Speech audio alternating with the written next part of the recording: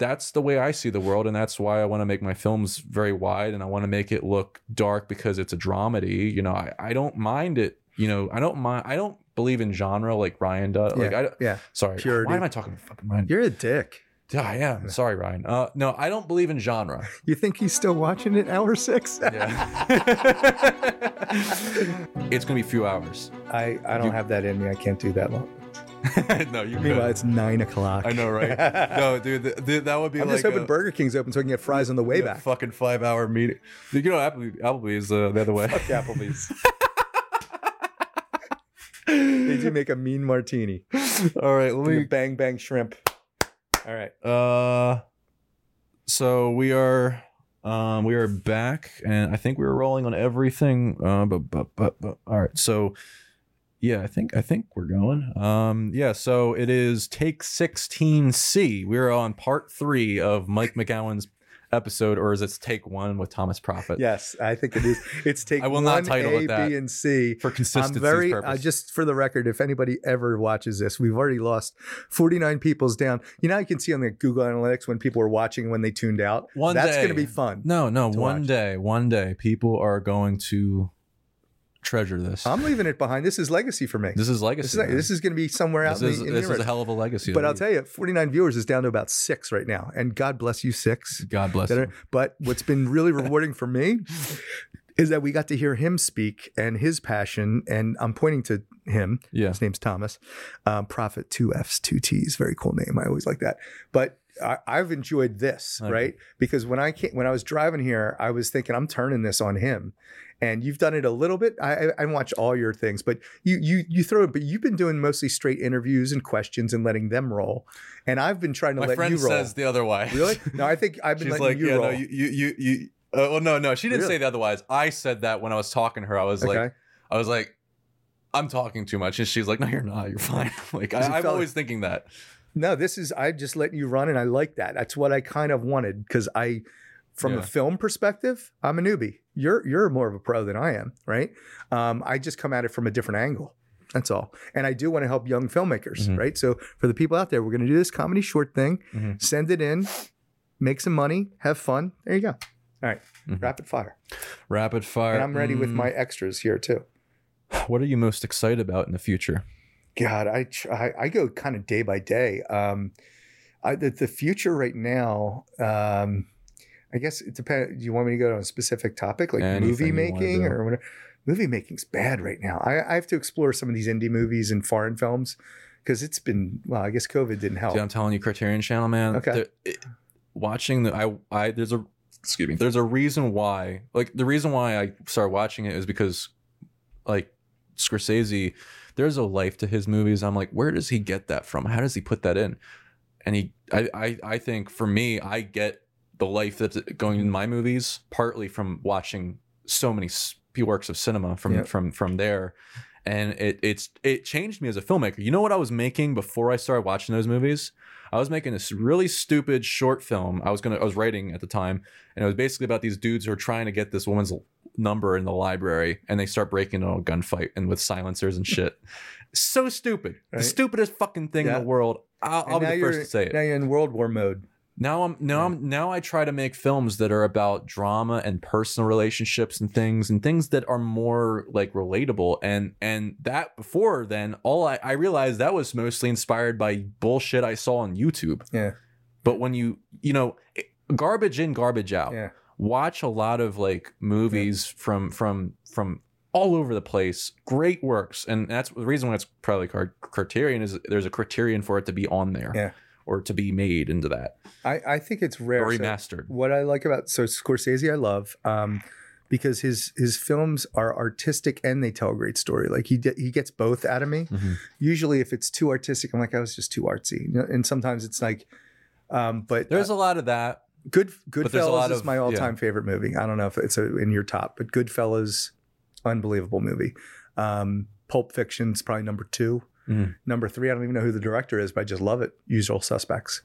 I guess twists and uniqueness. Yeah. So Goodfellas scene where they're going through the kitchen and Henny Youngman or whoever it is playing, and it's a 2-minute 1-shot steady cam scene. Blew my mind.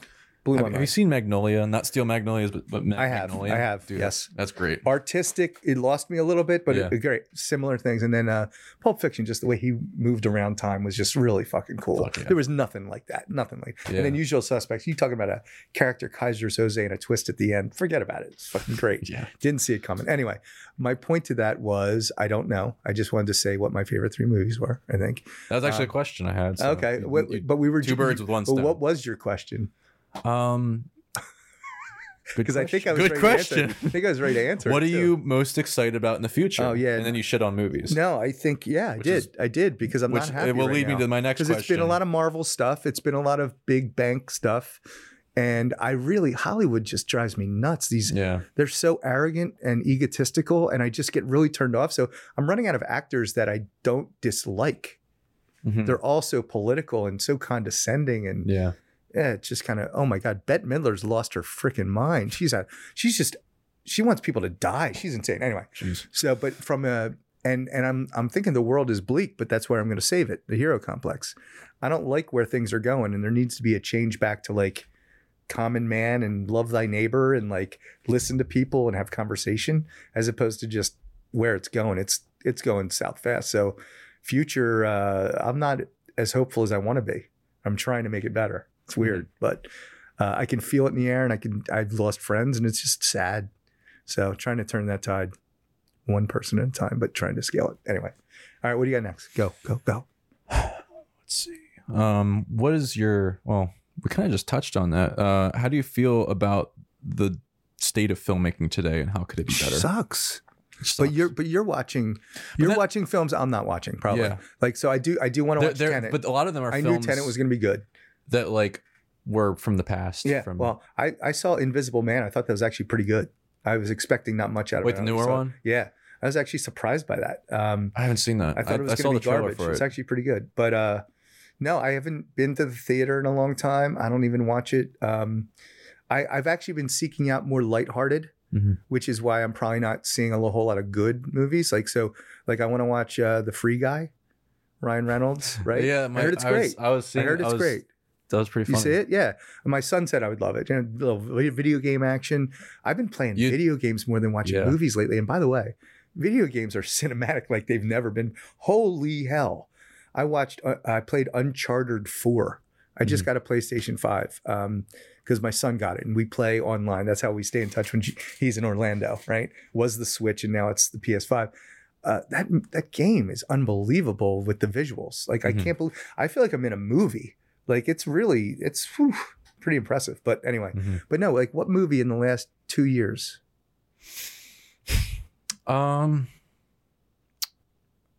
Last Isn't that awful? I don't. Like if we looked at the box office, it's garbage. And it might even extend when 2 did years. when did Once Upon a Time come out in It was Hollywood? like 4 or 5 years ago at least. No, what really? Oh yeah, had to be. No, I think it was Once Upon a Time, 2018. Wait, or Once Upon a 2019? Time in America? Once Upon a Time in Hollywood. Oh yeah, in Hollywood. Quentin Excuse me. Yeah, Tarantino's. yeah. No, I think a That long was time ago. I'm 2019. gonna IMDb that shit. You know what? 2018. I'm gonna IMDb because I'm on it and you're not, but I'm gonna get you on there. Yeah, I'll get on. My buddy D Wade's on there. It's on there. Oh, by the way, D Wade asked me to. I gave him a version of the same thing with different credits that he wrote. I think you should let me color grade it I'm happy to do it before. all day long. Oh yeah, no. If See, you, like this is what you. Let me see if can I you pull can it you up. make me skinnier in it so I could I actually don't know about get a date that. if I wanted to? Damn it! So wait, not that. That's what you posted. I did it in black and white. No, it's ungraded, meaning Oh. you didn't adjust the color, the contrast or saturation. Okay. This is just a basic LUT that I. Okay. A LUT is a lookup table. Yeah, I just whatever he gave me on the file, I just used it. A LUT is basically a lookup table, and it's ungraded, meaning it gives you more to play with in post. Okay. And the thing that bothers me the most, and this happened recently, for a film I DP'd, like when people put things out, He said DP third. DOP'd, director of photography. I shot for somebody. Director of pornography. Okay. It just it's lazy when people put it out ungraded. Okay. You know, it just Yeah. looks like garbage. It's Yeah. not supposed to look Yeah. like that. It's just so that you can have the most to play with in post. But I like when it's like at least somewhat graded. Like I'm gonna actually modify this to make it look even better. So post. I'd love you to do that, but I wouldn't want you to spend a lot of time on it. I'm not. Okay, good. I'm really fast. Here's the thing. Like I said with the pots analogy, my process of color grading is I turn the contrast to a certain amount. I turn the saturation up to a certain amount. I then change the color balance. And if the color temperature is changing throughout, which it probably would because we went to different rooms, I might change that. Like I might have it so that it would change like at this point and this point. It'll take me 20 minutes probably. I just thought of something for this. So I don't know why Ryan doesn't color grade things. It takes me 20 minutes to do that. I said send or white me. people. I said send me everything because I want to do it right anyway. But yeah, or he didn't release the walk because he didn't like the color grading. He told me. I told him send it to me. I might. Who knows? I might be wrong, but I might be able to fix it, or I might be able to do something. It would have been funny if it was your color grading and I just ripped you. No. But I didn't rip you. No, I'm waiting. I'm still waiting. He won't even send it to me to watch it. I shot a friend of mine's film, and he released the trailer without any color grading. I'm like, I'm like, that makes me look bad as a director of photography. As a DP. Yes, as a DP. TP giving DP. TP for your bunghole. DP. But it makes me look bad, my work look bad, because you're part of it. Yeah. I hate when I see people's, the stills of their film look better than the actual film because But that's the way I graded still. I put graded stills out of that film. My favorite stills, they all look great. But the thing is, that's how they're going to look when I'm done with it. Mm-hmm. I can do that in the moving image. Right. Like there's nothing I'm doing there that's limited strictly to a stills image. It's that's how I can color grade it. What would it take? So if you were to color grade 6s and 7s, which is not done yet. I don't think I should. Because I don't think I'm at the level that Ryan is looking for that. But gotcha. I'd like to color grade the walk. Okay. And give it a shot. Right, well, let's do that. I asked him. I told him send it to me. All right. Well, I'm gonna enforce it. None. He owes me. Yeah, hell yeah. A lot. I want to try it. Bitch, and if Ryan. he doesn't like it, he doesn't have to use it. I'll do some scenes. It's a no risk. But you could then get attached to something that got released because it's just gonna sit there. Anyway. All right. So where were we? What were we? Color grading. Yes, hired. Where were we on our question? What was it? This is the most incoherent podcast. Well, this is just what happens when we've done it for a while. It's just, I mean, that's why I usually stick to 2 to 3 hours. Hour 6. Yeah. Yeah, we're getting there. But so I asked what you're the most successful. How do you feel? We were talking about films. You didn't give me one in the last couple of years. Yeah. No, I didn't. It's sad. You went Once Upon a Time in America and I forgot to look it up. Yeah. Give me some. Tenet. The thing is, it's not. I don't think it's probably not a good call. Like it's probably not. It doesn't probably mean much because I don't watch a lot of new films, to be honest. Okay. You would if they were good. Would you not? I'm terrible as a filmmaker. I don't go out to see movies as much. Right. It's just plus with. I mean, well, even before COVID. I'm just looking at the top box office right now. Spider-Man, Sing 2. I mean, are you kidding me with this? Matrix. I watched it. You know what? The like the hero complex we talked about. Yep. Why is my? I didn't realize it. I gotta fix that. No, I'll fix it. I heard Licorice Pizza. I heard that one. Yeah, I heard about that one. I want to, like when it comes to my hero complex, if I have one, it would be to help change the state of filmmaking, and here's how you do it. And it's similar to what you're doing right now. When I get really successful with my films, I'll have known enough about how to make films with very, very low amount of money. And I'll have gotten good at it for doing that. And that's my plan. That's why I do everything. So that I know how to do everything for cheap as possible. Then what I'll do is I'll build up equipment and resources to pay and supply filmmakers like where I am now or before now with a vision on with the resources to go and do that. But also I would probably even go a step further of hiring full-time writer directors who have a vision and the ambition and the passion so that they can get out of their day job and focus 100% of their time and energy, which is still not that much, just making films. Yeah. Start off by making 5 short films as well as you can within your means, as cheap as possible, and then we'll get into feature films. Now, the company that does this would take a chunk of the money because we're funding your lifestyle to do that. But you would still get a sizable bonus out of it, and you would also get to live your dream as a filmmaker. And if that's not something that you would totally jump at the occasion for, you're not right for it. That's right. Yeah. And so there will be people who will jump towards this. I would back a while ago. But the thing is, you're going to have somebody who is employing you who will give you as much guidance as you want or need, and he'll tell you the truth, but he'll still probably let you, for most cases, will let you go your route, because I'd rather see a bunch of different films by people who go their route. I don't care if I agree with it or disagree with it politically. I don't care if I disagree with or agree with it artistically. If I brought you on the payroll, it's because and I got you that job, it's because I want to see where that fucking goes. I want to drop that. You're the marble I'm throwing into this thing. I want to see where it goes. I don't want to fuck with it. That's fun. That is fun. That's exciting to me. And you know what? If I can do that and make it so that it's affordable. Like we can make a lot of hire a lot of people and keep it under a certain amount, and it's so scalable. And also we can create a network, like a hierarchy where they're accountable to each other, but I'd have to figure that out later, or just a network of people who are accountable to each other. Then and they can feed their creativity, inspiration off each other and learn from each other. You can create an army of writer, director, filmmakers who are like Christopher Nolan or Quentin Tarantino, and chances are you'll probably, if you get to 100 of these people, 5 or 10 of them will be the next big thing. Yep. And you made it happen. Yes, and not to capitalize on it, but to.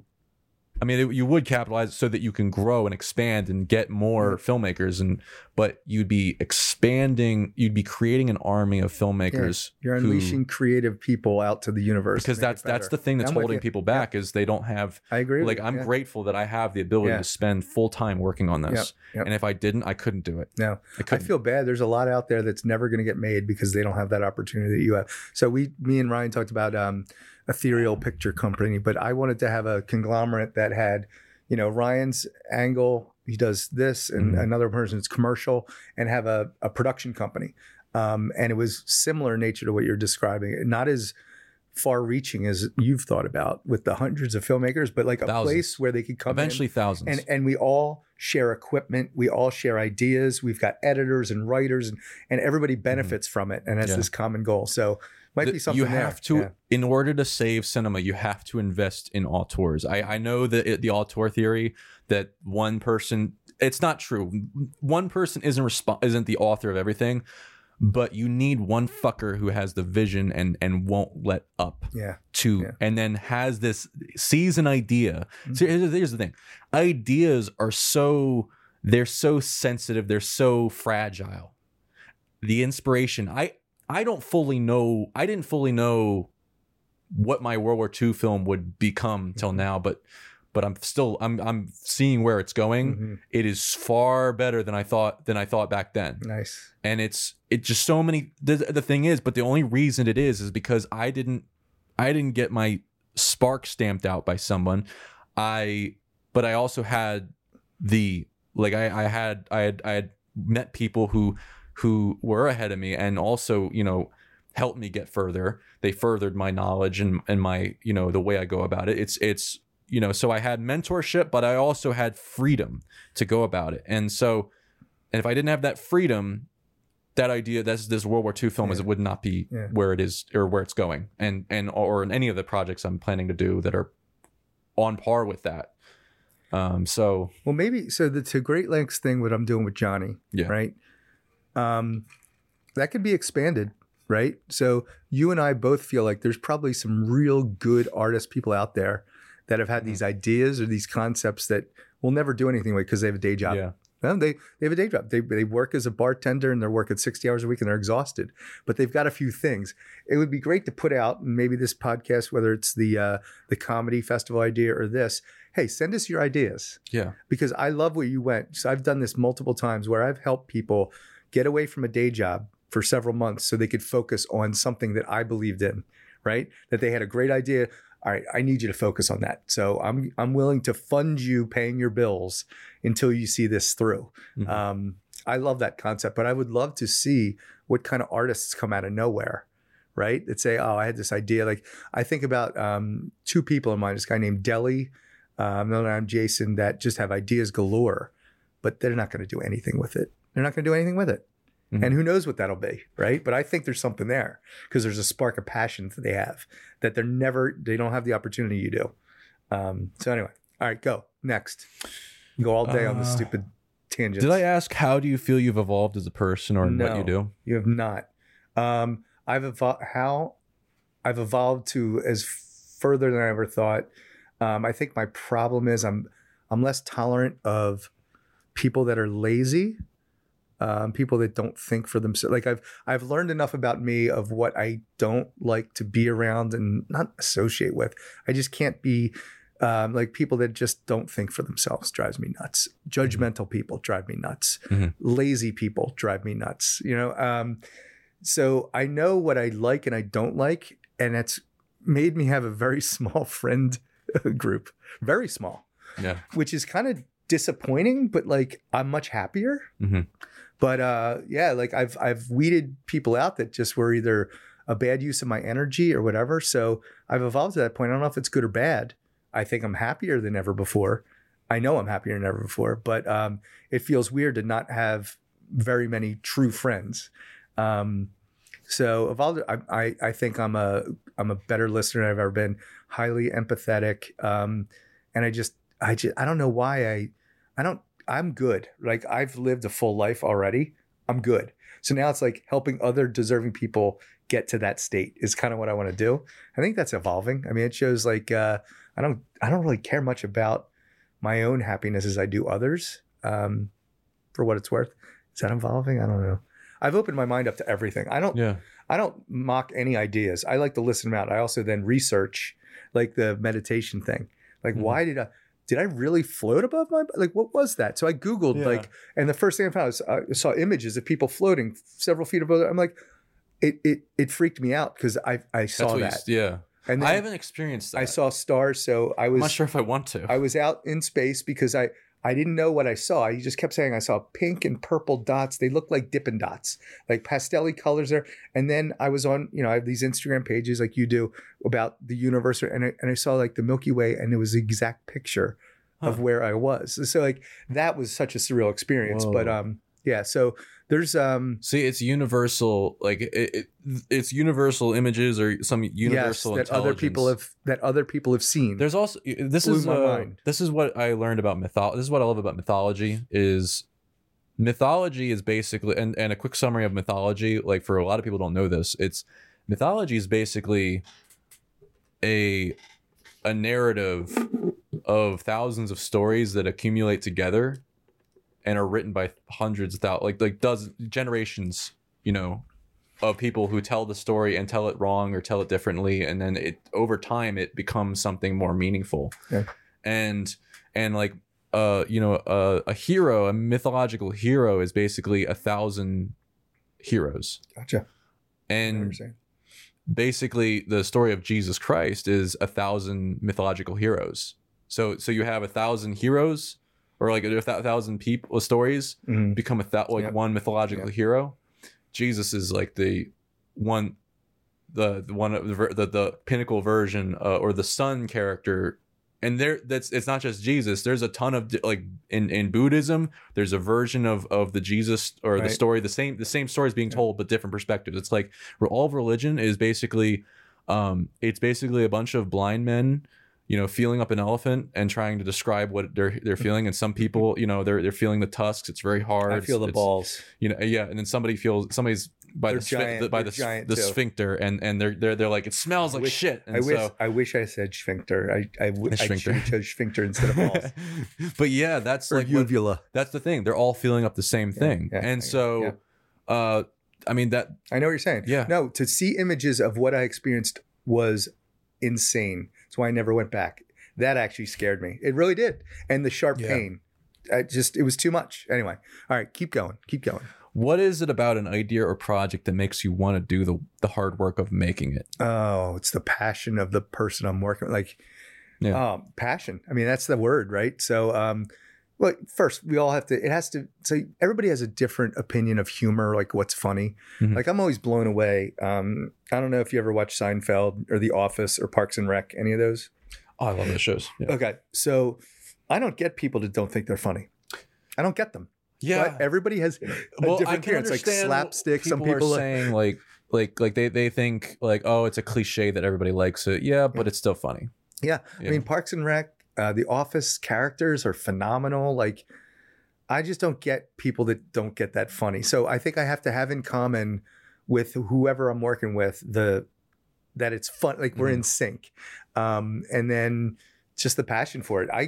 I get excited. I have energy and I feed off other people's energy. So I think that's what every project, not just film, but everything I've done was related to my passion and somebody else's that bought in. Sometimes I can't find somebody else's and it stalls.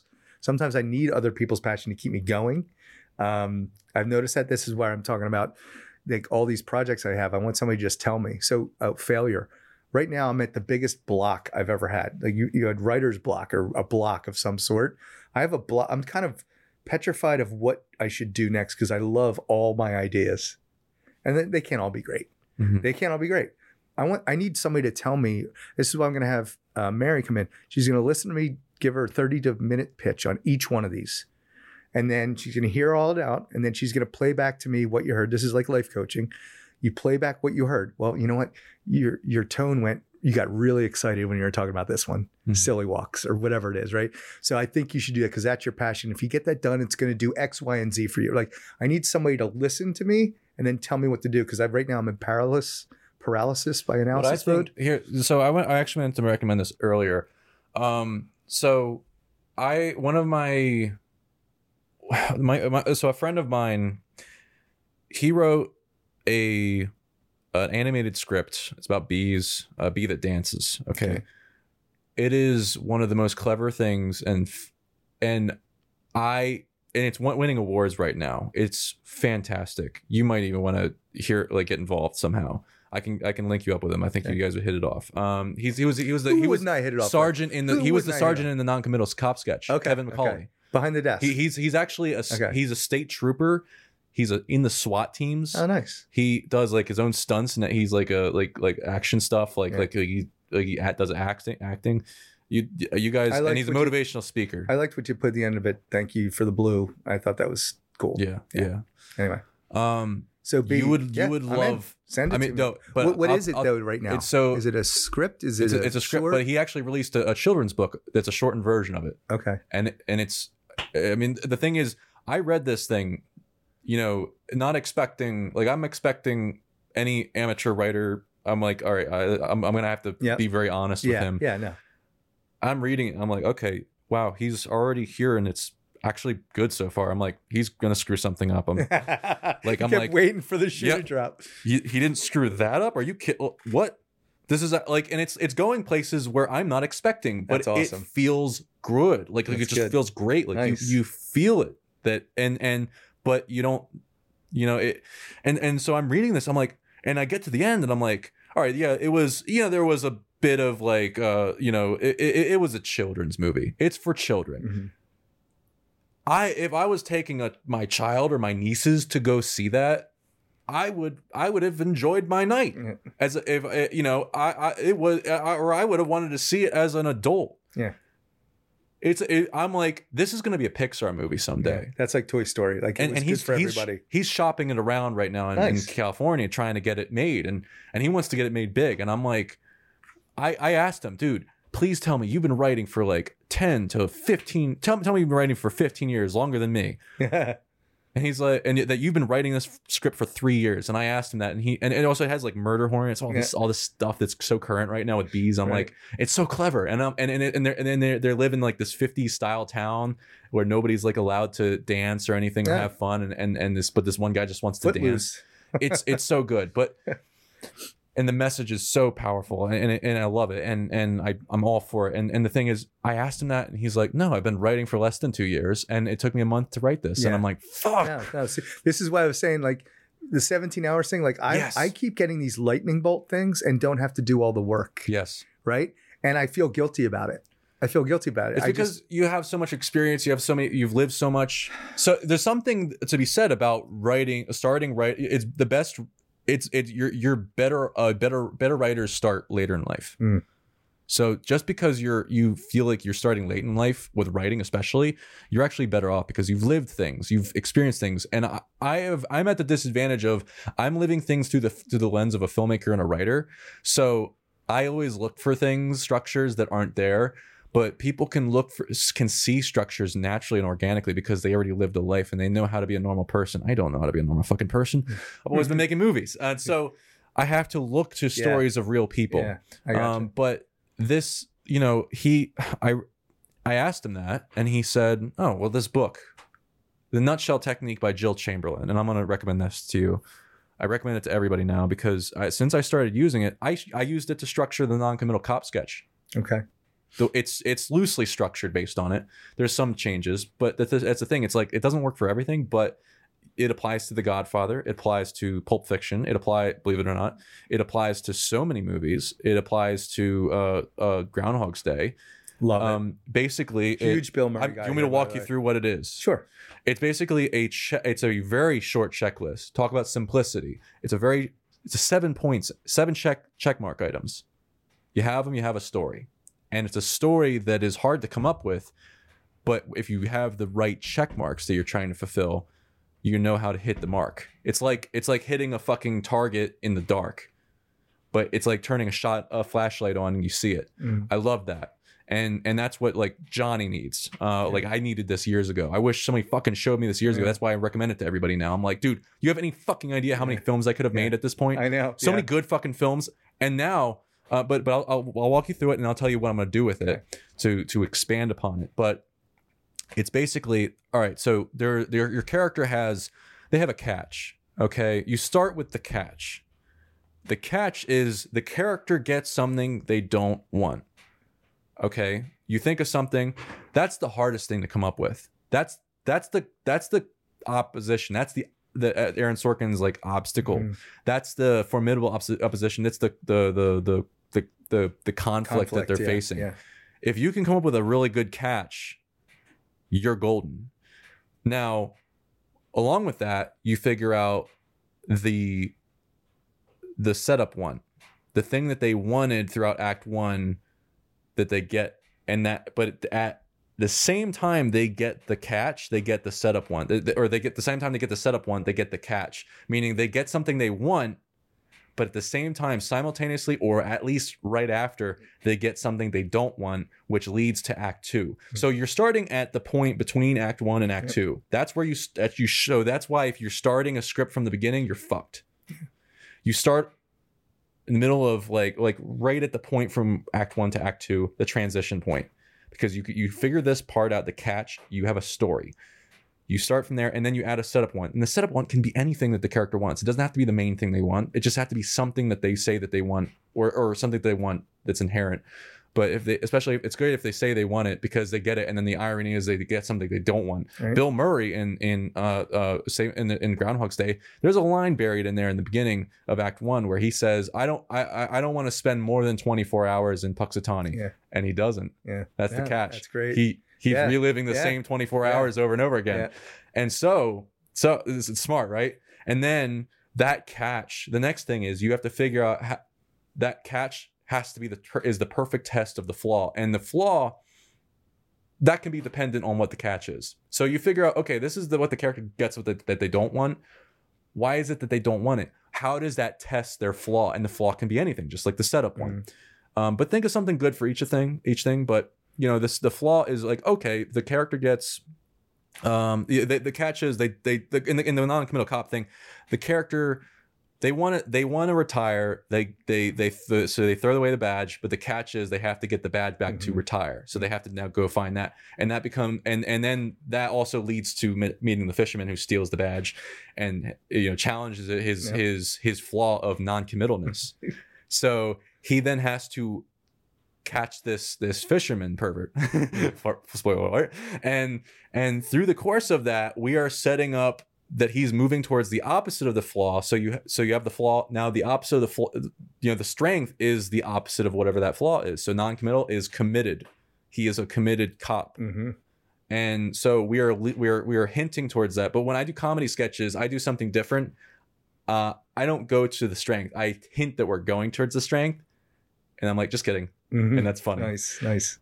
So that's something that I do different from there. Plus, for sketches, I just skip all of Act 1. I just start with they get something they don't want. Start right on the action for sketches. For some reason, that works.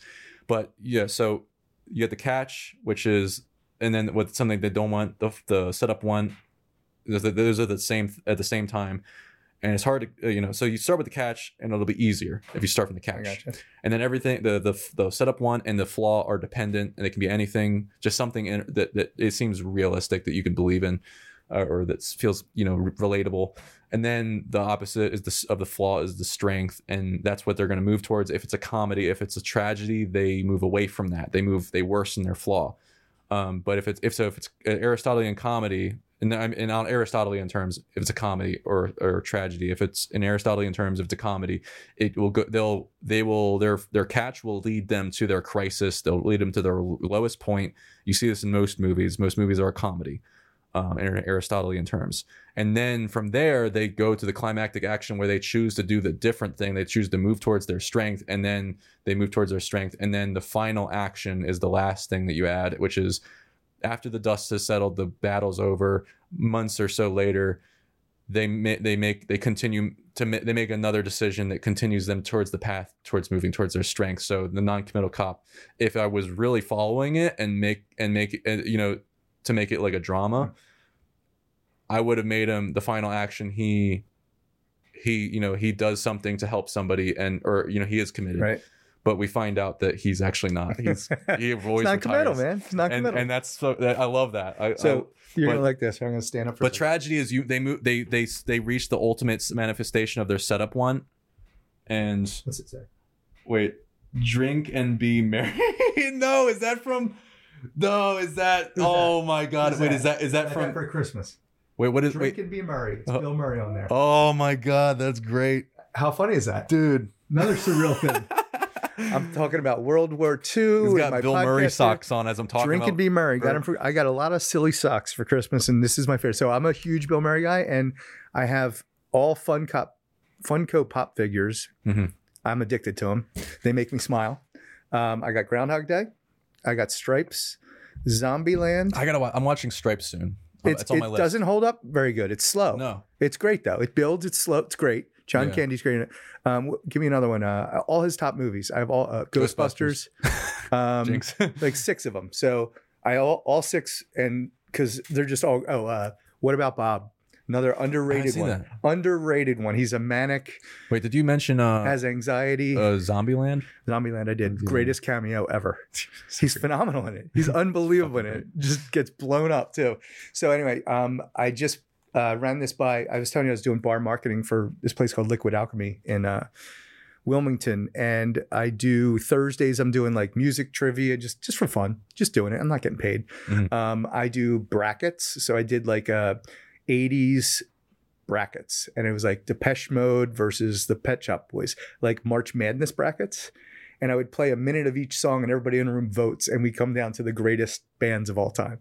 I did a classic rock one, and ended up being Queen one, but it was like Queen versus Led Zeppelin. I play a minute of each song, people vote, so I'm having fun. So the new one I just came up with is Bill Murray night. It's Drink and Be Merry. And I came up with that before the socks were given to me 2 days ago. Drink and Be Merry. We're going to have all Bill Murray trivia, clips from movies, and we're going to put like his top 16 acting roles. And we're going to have people vote to see what was his greatest of all time. this bracket thing, you know what I'm talking about with March Madness brackets, Yeah, right? yeah. This bracket thing, I started it with cartoon characters at an event, and it was 16 Looney Tunes versus 16 Hanna-Barbera. Whittling down ended up being Bugs Bunny, Daffy Duck, Foghorn Leghorn, and Scooby-Doo were the finalists, and Bugs ended up winning.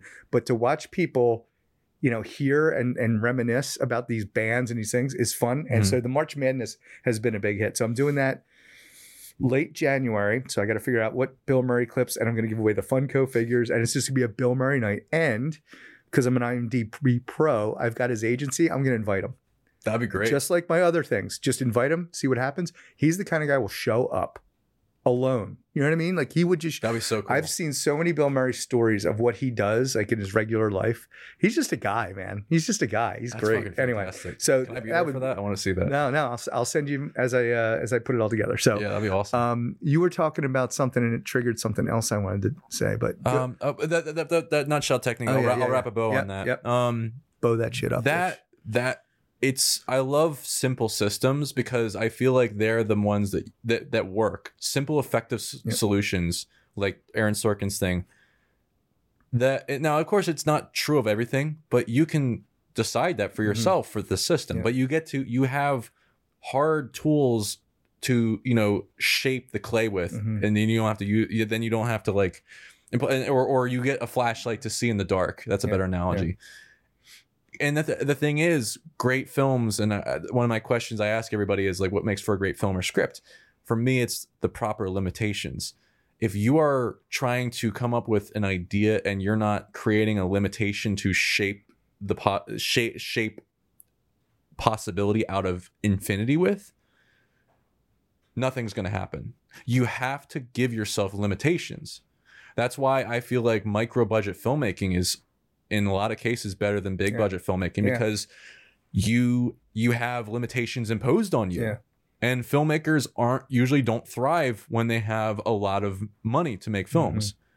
You know, it's a good problem to have, and it's a bad problem to have when you have a lot of money. That's why I don't where I'm at right now. I realize this could be the golden years of my filmmaking. There's a good possibility of it. Because I'm making whatever I want to make right now. Yeah. And I have all the equipment that I need to make whatever the way I want to make it. Yep. And I'm sure there's better equipment, but I bet if I start going down the route one day, I might become a lesser filmmaker as the more easier it gets to make films. Yeah. I'm with you. And I'm just going to limit myself and say, I don't care. I'm just going to, I'll make sure I pay people like through the fucking nose, like to work for me.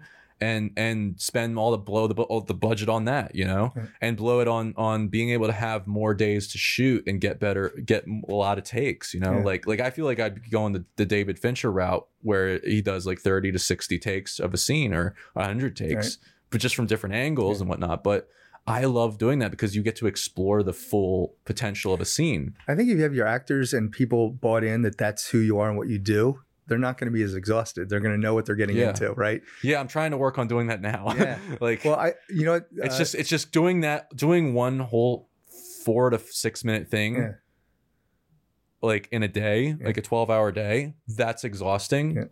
Yeah. Like it was exhausting doing 6 or 8 hours the other day when we were filming like on 2 to 3 cameras, and it was just like we just kept going and going and going and. For an actor, though, that is the best training. That is the best teaching. Like, it's better than acting class, I think. I like that you are aware of how lucky you are right now. Yeah. That's really cool. Like, a lot of people go through life and they don't realize how good they have it when they have it. And that's a unique quality you have. I'm super appreciative of that you have that perspective. Yeah. It's awesome. I know it. And I'm happy for you. No, I'm like, yeah, it's great. All right, go. So, I definitely need to ask this. You started producing films. What things do you look for in the projects or the people behind it? And that can be 2 parts. That can I don't think I'm there yet, right? In that I've just been throwing my hat in the ring to learn. Like I was seeking to do so it started with producing. I guess I could call her. I was her producer. She was a burlesque dancer. And I met her at some conference, and she said she always wanted to do this. I go, I know people in that industry. I love burlesque. I think it's an art form. It goes back to the 20s. It's like the art of the tease. It tells a story. It's great, right? Most of them are ballerinas. Like, I'm not talking about like a stripper that's just twirling a pole. Burlesque is an art to me. And she wanted to get into it, and I got super excited about it. It was, wow. So I'm like her manager, producer. I got her gigs. I got her in a troupe. That started my energy of, okay, this just made somebody's dream come true. I got the email that said, I could have never done this without you. You pushing me. And I owe this to you. I'll never forget. Like, that is the most rewarding email you ever get. Right. So I'm seeking out more ways to get that. That came to Ryan, right? And he's very appreciative. Say what we want about our boy, but he's very thankful.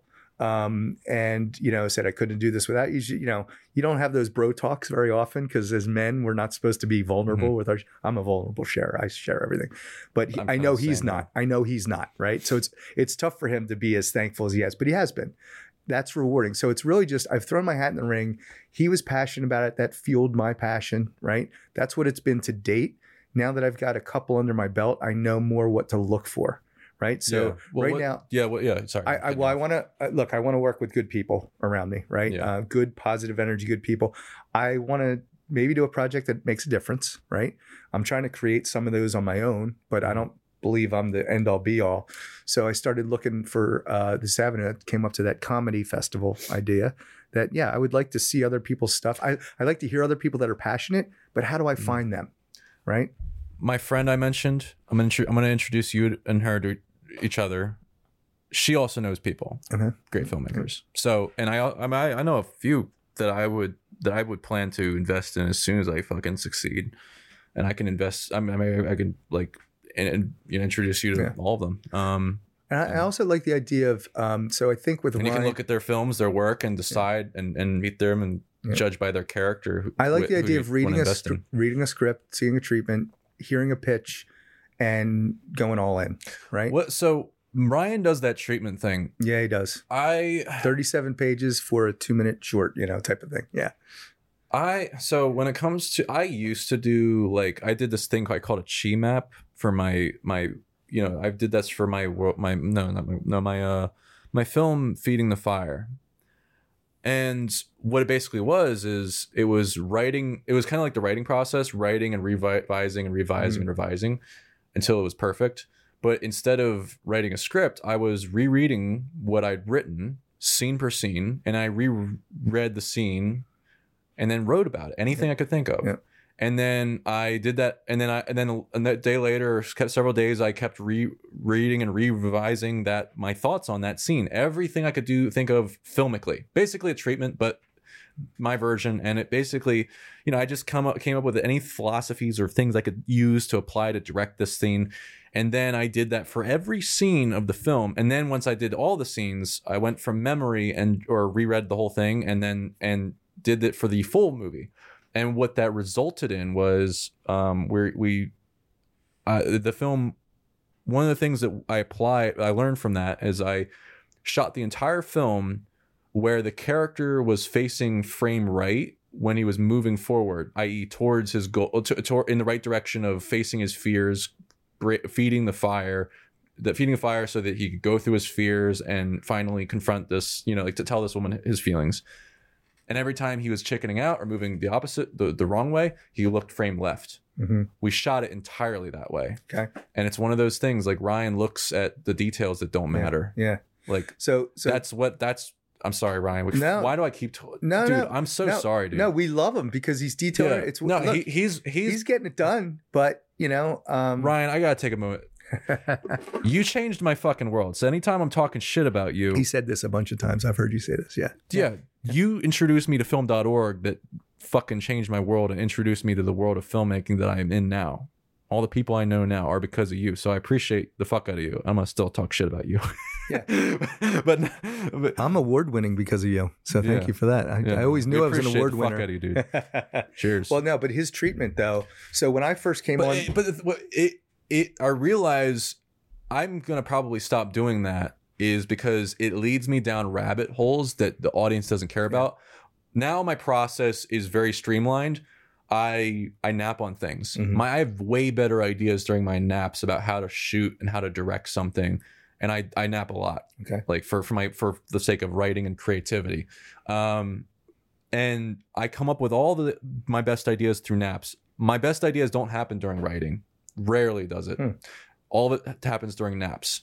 And my most high impact things happen during naps or during meditation or workout or anything like that, or anytime where I'm like I'm leaving my body, so to say, or moving my body, and then now I use, as far as planning for the cinematography, I'll often figure this out in my head during naps, but after seeing the location or before seeing it. But generally, I can go to the location with my iPad. I will use my iPad with an app that shows like what the frame line is. And I figure out the exact framing and location of the camera and take pictures of it that I can look at later and then look at it and say, this sucks. This is good. I did this and also I shot a sketch that the one I'm reshooting now. The reason I was shooting so wide of a lens is I spent 10 hours one day setting up the shots, every single shot, lighting it, trying to make it look as good as possible. I thought, and I did it the way I would do any other sketch or any other film I had shot or DOP'd for somebody. And you're screwed for life on the DP thing. There's no way you get through any conversation without thinking of me and DP. You're screwed. After that 10-hour day, thinking I got great stuff, like taking test footage and look so I could grade it, I was like, I'm not even going to bother grading it, looking back at it, because it all sucks. Why does it suck? And and then I meditated on it or napped on it, and I figured out, let's go a wider lens. Try that.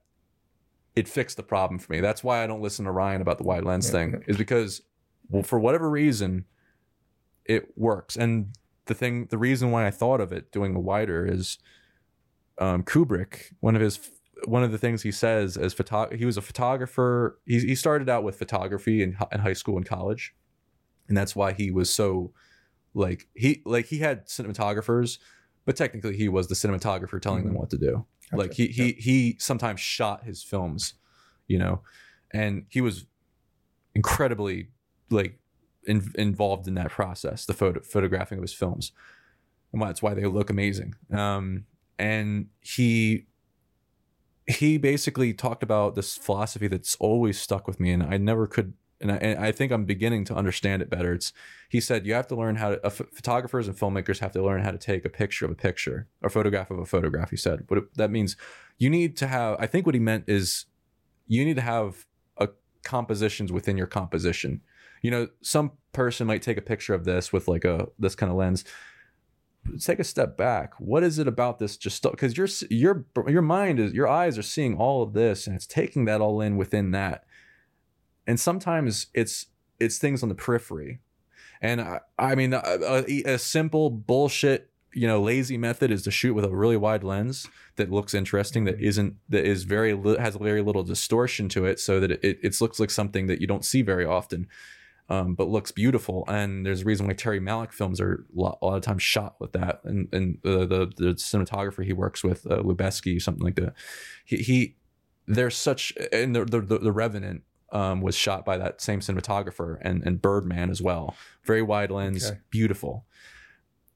There's something about that automatically, puts so many different compositions, and the beauty of that is then the audience, much like no music in your film, a wide camera is it allows audience members to choose what they're looking at. It just gives them bigger. And I feel like, for me as a person with ADHD, I hear this whole thing of the human eye sees like this focal length or something. That's bullshit to me. I see everything. I notice this something down here blinking, any time of the day. And so it's that's the way I see the world, and that's why I want to make my films very wide, and I want to make it look dark because it's a dramedy.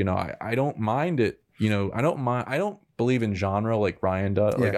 Sorry, purity. Why am I talking fucking Ryan? You're a dick. Yeah, I am. Sorry, Ryan. No, I don't believe in genre. You think he's still watching it, hour 6? Yeah. Don't index it. You should index it. Yeah. All right. Here's all the times we talk shit on Ryan. Minute 5 hour. And Dude, I'm gonna talk shit about seconds. Ryan. Talk shit about Ryan again. Talk shit about Ryan about this. Talk shit about Ryan about this. No, I love Ryan, man. I guilt's kicking in. The amount of times you said you love him, it's really kicking in your guilt. Yeah, it is. It's awesome. It's basically I'm gonna be seeing him this week. No, me too, no doubt. Probably, all right, stop. But I basically it's me to, it's a way for me to make films the way that I want to see them. I want to I as a director and a filmmaker, I want to, and as an audience member, I want to feel like I'm right there between the actors. You know, whoa, you know, just cutting back and forth, and you know, and so like, or just watching these two actors talk. That's why I love Woody Allen films. Is and this is what he.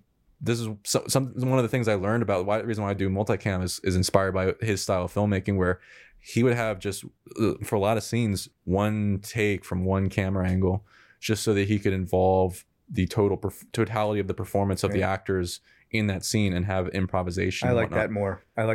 Yeah. That's something that inspired the multi-camera approach, because sometimes you can't do it all in one take or one angle, or it's just going to be like, it's just not going to look good. It's not going to look cinematic. But if you can put two really wide angle cameras in the middle of the table, looking at either side, that's what I'm trying to do. Like this next short comedy I'm doing, I'm probably going to do 3 cameras, like really wide, just kind of in the middle of all of it, you know, looking at each actor, and shoot most of it like that. I like that. So a couple things in there. So we're going to get back to Woody Allen in a minute, because I have a question on that. Oh gosh. But Ryan's treatment, you don't need to do treatments. Ryan, if he didn't give me the treatment for 6 and 7s, I wouldn't have bought in. So it's powerful for him. Yeah. He had a tight vision, 37 pages of how he's going to map it out, color palettes, the whole nonsense. Is any of that required to make the movie? Absolutely not. You're making your own movies. He needed a guy like me to review it when he wants some big money to say, okay, I got it, right? So that's what's really purposeful about that, especially when I share that with people. I was planning on getting other investors for 6 and 7s, and I just didn't have the time. COVID was going. I just didn't have the time to meet people, right? But I have some influential people that they believe in me. So if I say this is a great idea, that they'll throw a bone my way. The treatment was going to seal the deal. Like that was a really well done, like his treatment's better than the script, as far as like from a novice person seeing that you have a vision and you're tying all this, you know, he's got the color palettes in there. He's got the actors, it is to pitch a movie. That is perfect. He does an amazing, I was blown away by it. And everybody I've shared to was like, wow, this guy has really got it going on. You don't need that. You don't need the investor, right? So you might one time. I think it's important for people that are trying to get buy-in I mean, I have nothing against doing it. It's just that. But you have no reason to do it. Yeah, I realized, like, I feel like that was my trap recently that I actually fell into, because I was too ingrained in the details. Like I'm realizing that I make better films just from doing these sketches. It started as like just doing it for the fuck of it. So I was producing something during COVID, and then it ballooned into making short. They're basically becoming short films now. But in a more streamlined fashion, where I'm writing them through naps. The only writing I actually do is once it's all written in my head from memory and it all sticks, I then go and write it. And if it sucks, I don't do it. If it's good, some of them are, and then I make it. Like I'll pitch it to people, and I'm grateful that I have people who are going to be honest with me and tell me this sucks. Like my little sister, like she's one of those people. She watches everything I do, loves it. This recent sketch that I'm shooting for a 3rd time, she watched it, didn't laugh either version we did. Said she looked at me and with her fiance too, who watched it and didn't laugh either, and they just were like, this isn't your best work, Tom. That's good. She was right. You need that. You need that. Yeah. And honestly, I mean, I have an actor backing out because he doesn't want to shoot it a 3rd time. Yeah, he's done. Yeah. I get it. Yeah. I mean, I plan to work with him in the future. I gave him a way out. I said, look, guys, if anybody wants out, I'm going to pay everybody for this one. Yeah. This shouldn't have happened. This is all me. I know I figured out what's wrong. And I tested the problem on another shoot I did. I figured out I think it was the meditation thing. I'm sorry. And you know, I'm gonna releasing all 3 versions. The first 2, you know, I'm hoping the third one's good. Fuck, Jesus. You know, the first 2 though are going to be in the behind the scenes documentary called "How to Screw Up Directing a Comedy, Reshoot It, and Still Fail." It's good. I love that title. They get credits to multiple things. But it basically walks through the entire thought process and everything I learned as I went through this whole thing, and it's going to have a lot of bloopers and behind the scenes. It's going to be, honestly, it's everything I've ever wanted to have in behind the scenes. I've always wanted to do behind the scenes. I just didn't have people that were able to do it, and now I'm going to start paying the people to do it, I think. But all right, so now my Woody Allen question. Go for it. Woody Allen, Roman Polanski. Give me another controversial person. I'm trying to think. Well, Kevin Spacey from an actor. Dude, Kevin Spacey was, at the time that happened, he was my favorite actor. Yeah, I love Kevin Spacey. What do you do with that? So you mentioned you still love Woody Allen, but you know, it's not that you're oblivious to some of the stuff, right? I struggle with that. I struggle with it. I just can't. You know what? I can't separate. I wish I could. Do you remember what happened to Shelley Duvall on The Shining? Stanley Kubrick tortured her. Yeah. Psychological warfare. Psychologically tortured her. Yeah. Basically, you know, he bullied her, and Jack Nicholson witnessed this because he was super nice to Jack in front of her. Yeah. And then was mean as shit to her in front of him. Yeah. But he was doing it for a performance. Right. Unacceptable to me. Yeah. No, I draw the fucking line at torturing your people. Yeah. Like, if you are putting people into it, and that's why I liked working with you, and that's why here's the thing. I wouldn't accept any money from anybody, and you know, or I wouldn't have anybody, you know, I see you as a financer, like somebody who would, or a producer, somebody on my films, you know, who I would, you know, have and take like feedback from, and because I don't see you as somebody who would encourage a set where people are being hurt and people are being mistreated. That's where I draw the fucking line. Yeah. And you know, that's what I thought was really commendable about how you produced 6s and 7s, is you were so compassionate with everybody. So I started this podcast mentioning that, because I was impressed by that, because you know, you hear fucking stories about asshole producers, and you're not one of them. I can't believe that people. So I thought it was my first foray with the on set and running around. I must have made 20 runs a day. That was great. Light bulbs to dude, you were like the set mom, like just going and getting. John wanted dark chocolate. I only had milk chocolate. I had all these gluten-free shit. I had 2 vegans, a vegetarian. Holy shit. Anyway, but I thought I learned so much that a lot of stuff will never happen again, but I need to go through it. So I felt like shit about it, but everybody said it didn't matter because we could tell you cared. And that's the happy part of it. Like, dude, you have no idea I was how so fucking pissed you guys weren't eating on time. I was livid. Like I called out Ryan after night 1. I go, that's not happening. It went to like 2 a.m, night 1. I'm like, that's not happening again. And by the way, Elizabeth and William in their 70s, maybe 80s. Are you kidding me? Are you kidding me? That really affected me morally. I had a problem with that. Yeah. They're all doing an indie. They're passing up what I know to be contractual in a union gig. I go, not on my watch. I was disappointed, and so I had issues with stuff, but I didn't speak. I never kind of go at it when it's happening. I like to take it in, let it simmer, and then find out the best way to go about it. So, you know, days later, I said, Ryan, we can't ever do that again. That will never happen again. Here's the thing. I'm not perfect. I usually say that something's going to be this amount of time, and a lot of times it goes over an hour, and that's what usually happens to me, is like it goes over an hour, and that pisses me the fuck off at myself, because I'm like, I need to, because for me, that means like, that's going to cost me in the future if I can't get this down. Like if I can't get my process down. But now it's a give and take. Self-discipline. No. Yeah. You shouldn't beat yourself up too much for it. It's 4 hours over an hour is different, right? Let me close. So the Woody Allen thing. So you can still enjoy Woody Allen films or whomever. I struggle with this. I want to enjoy all the Kevin Spacey movies I love. I mentioned to you. So I haven't watched it again since any of this stuff went out. James Franco, really disappointed right there. Loved James Franco. Yeah. Thought he was an idiot savant, crazy, silly. I like that whole crew. Seth Rogen, I'm out. He's been a douche for like the last several years. It really, I hate that. I'm losing filmmakers I can like deal with seeing on screen and knowing some of the personal stuff. That's why like I don't. That's why I chose not to get political. You with just things. differentiate it. I mean, so I just can't block it out. And it's not even political. Like Franco, you know what? Franco was banging his students, right? You know this. Yeah. He admitted it, right? He was putting them through weird sex scenes for his own. That's sick. And then his people came to his defense. I mean, Kevin Spacey, sick, right? So there's like this. It's not the political thing. It's the moral thing. You mentioned torture. I torturing the cast. Done to me. I mean, I love Stanley Kubrick, but like I can't. I do too. I love. I can't. I don't love saying. I love his movies. Yeah. I love the way they look. Yeah. But I can't get over that whole thing. Like that's why I love. I mean, one of the things I love about the idea of doing behind the scenes more often is being transparent about the process. I like that too. Yeah. And it's like I was really, I was, doing the BTS thinking that this sketch would go well. We're shooting it a third fucking time.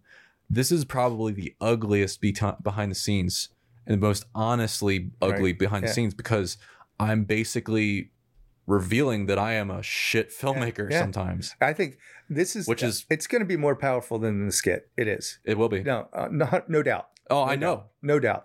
I'm like, it's going to speak to people at a different level. Yeah. They're going to have experienced that frustration. They're going to see two different variations before and just the your final humbleness version. of giving yourself a beating on it. Anyway.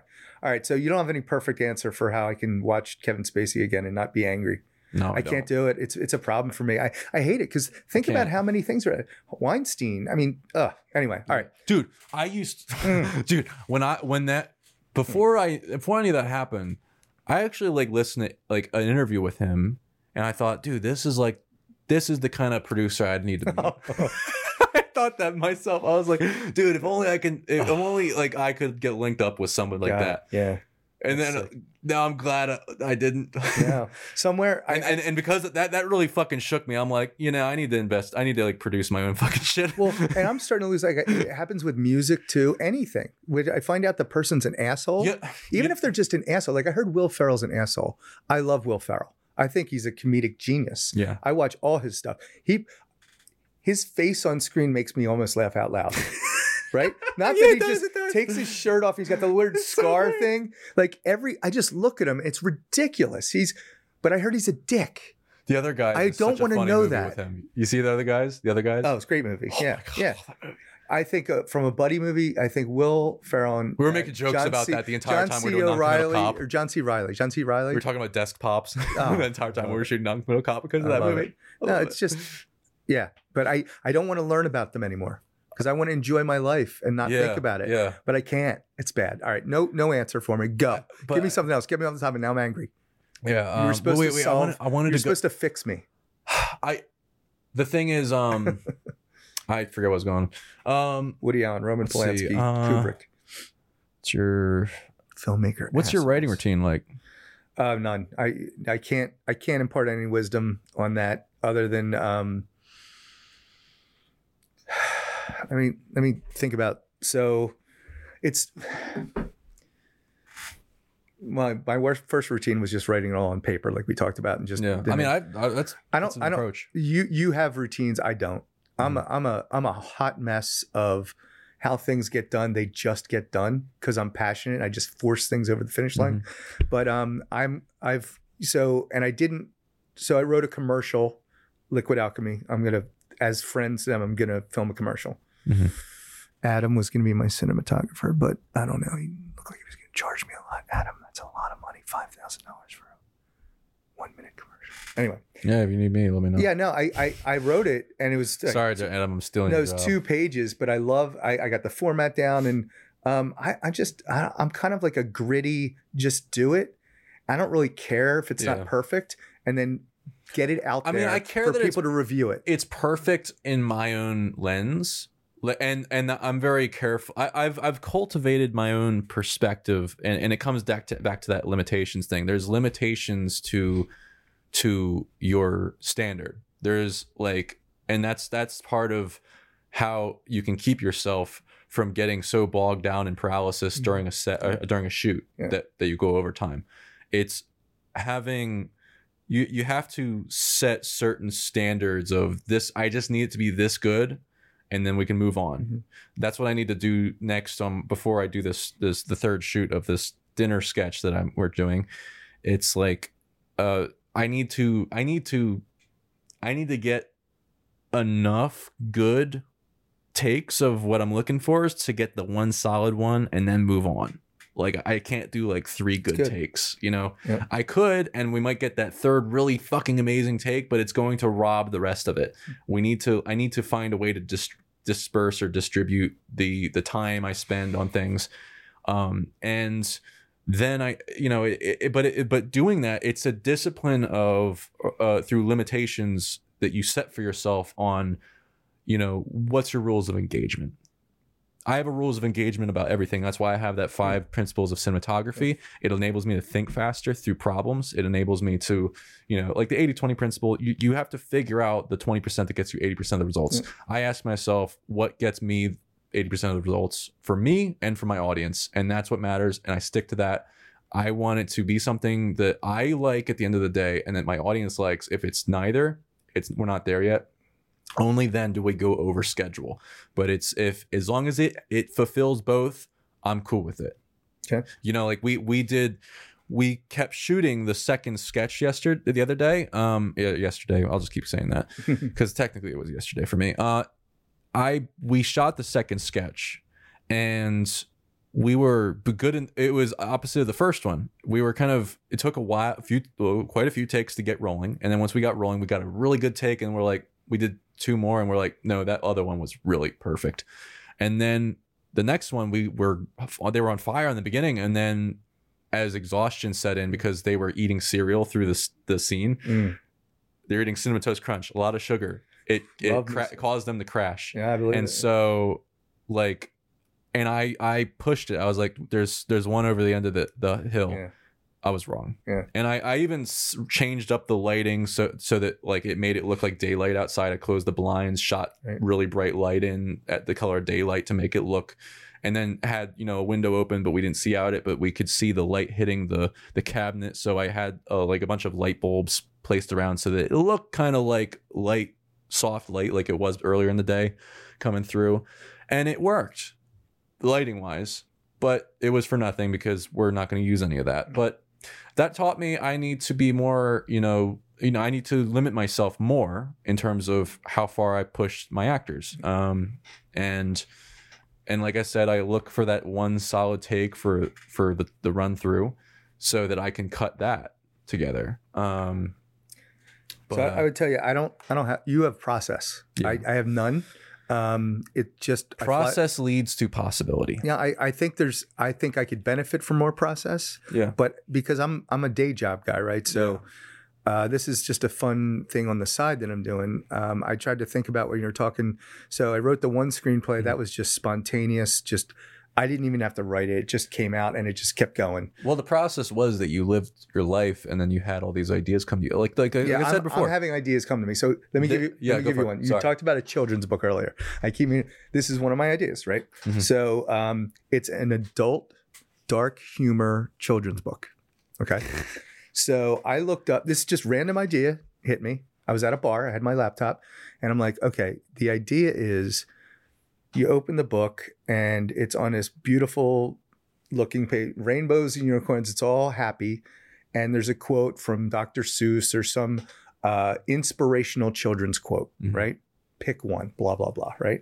And there's an illustration of that quote. You know, the possibilities are endless. And then you flip the page and it's all dark gray, white, blacks, and it's the exact opposite. It's like until you wake up and then you realize life is shit. Like, so it just shits on the original one. So it goes, I think this is a fantastic idea. So I've got 25 quotes, right? Then I have to come up with a counterbalance to every one. So it's happy unicorns, flip the page. I've had a guy write 2 of them out in little sketches. I don't know anything like it. I haven't Googled this yet because I think it's unique that it's an adult children's book, right?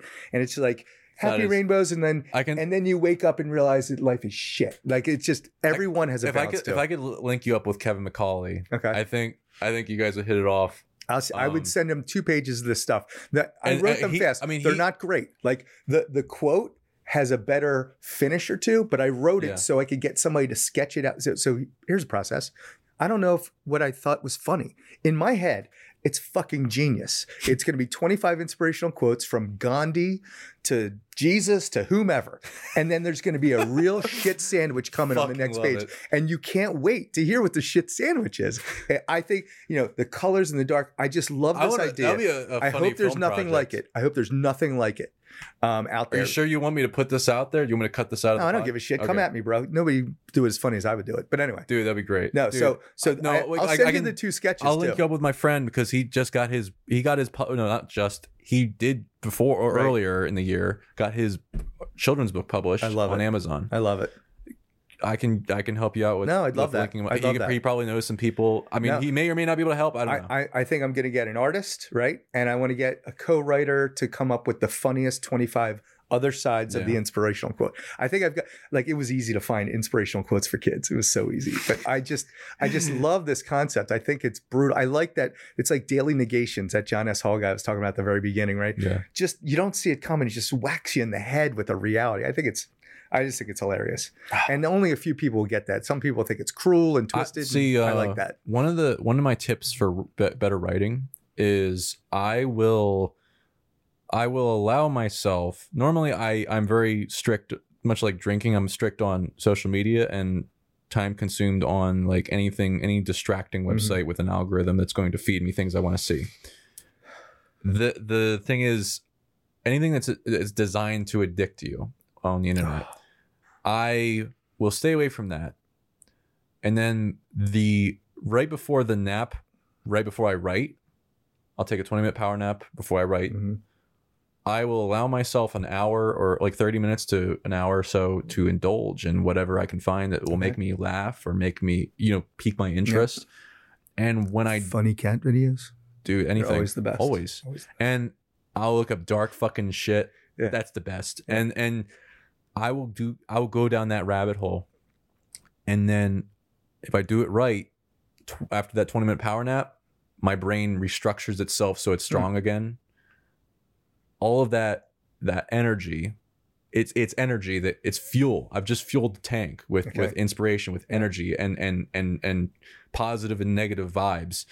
I go into that writing session, ideas just flow. That's awesome. I like Try that. it. Yeah. I'm telling you, no. I will. I really It's indulge in the internet for 30 minutes to an hour or so. Usually over 90 minutes is too long. But you I can was still going to ask you, how make do you it get very out of the productive. rabbit hole? It's a rabbit It's hole for a hard. reason. It's a No, bungee I get jump. sucked in. It's a bungee I'm jump. on my You- couch. you- I'm like, I started this search at 11 o'clock. It's now 2 a.m. and I'm still watching this shit. And I'm still digging I'm deeper. still bad at it. Oh, Honestly, sometimes I go to 2 hours or so. I'm like, fuck. yeah. Like, yeah. but the thing is, even if I can, I'm and after 2 hours, I'm like I'm easily I can easily fuck up my routine and have to repeat it. Yeah. But like, if I can get through into that writing session, if I spend 2 hours doing it, some of my best work happens that way. It's cool. But it's risky because like I'm that. also easy to I'm easy to forget distracted. something and then Okay. fuck up my routine into the Gotcha. writing session and Gotcha. I have to repeat the process. I don't interact with anybody before I write. And I'm grateful that my folks are supportive of that. Nice. They see that I have headphones in or earbuds in. I like it. They let me do my thing. Yeah, you got good support. It seems Yeah, like that's yeah. great. All right, so wait, what else do you got left? Because I want to hit you with a couple of things. Go for it. You got All right. something. What's So, well, and to answer some of the ones, so to get more productive, any routines or advice? So, I think everybody should have an accountability buddy. You mentioned you have one. Yeah. I think that's an important thing. I have a lot of accountability. I would buddies. hire an accountability buddy. I want somebody on my ass on the treadmill, the literal treadmill, and then I map out in the morning what I want to accomplish. Keep me on that. I want there to be a penalty. I function better Yeah. under that, and I like being around other creative people. Right, that fuels me. Yeah. But I would love the idea. This children's book, me, you, because I think you've got a good comedy mind, Oh, yeah. and a couple other people that we think are funny. Let's get in a room and spitball it. That's fun to me. The friend I'm gonna introduce you to, she's very dark sense of humor, so she might Okay. be able to coming on some ideas. We talked about empathy. We talked about networking, making sure I cover it. So, advice on how to get through the creative block. You're going to like what I wrote down there. Oh God, what? Alcohol.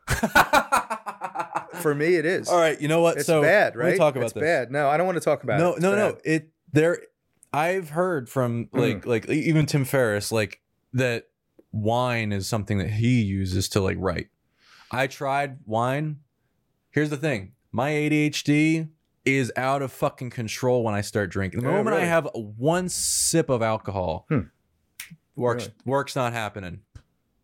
It's good. Stay with it. Like I was, you know, like that when I was it was on last New Year's, not this year's that just passed 2021, but the beginning of 2021, when I was when my little sister and her fiance got me to like drink with them finally after years of like pestering me to do it.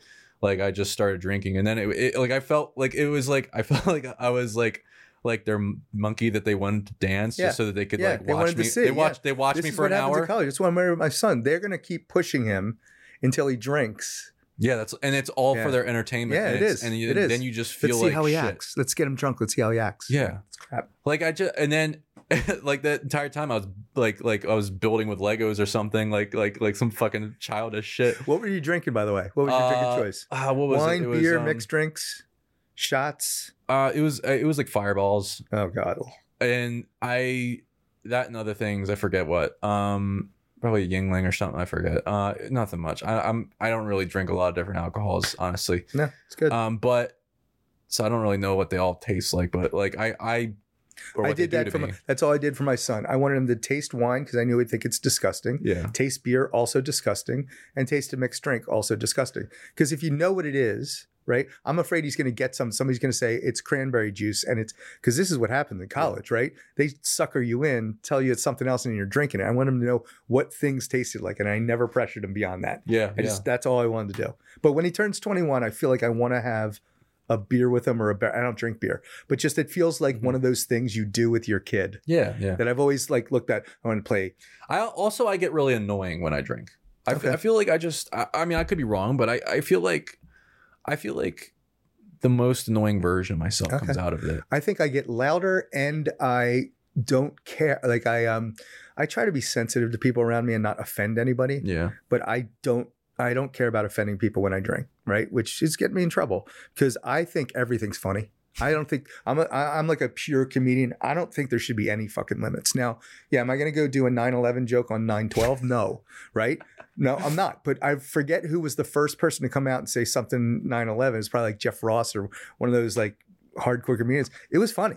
And we needed that, right? Like, I just think, so I got this shirt for myself for Christmas that said,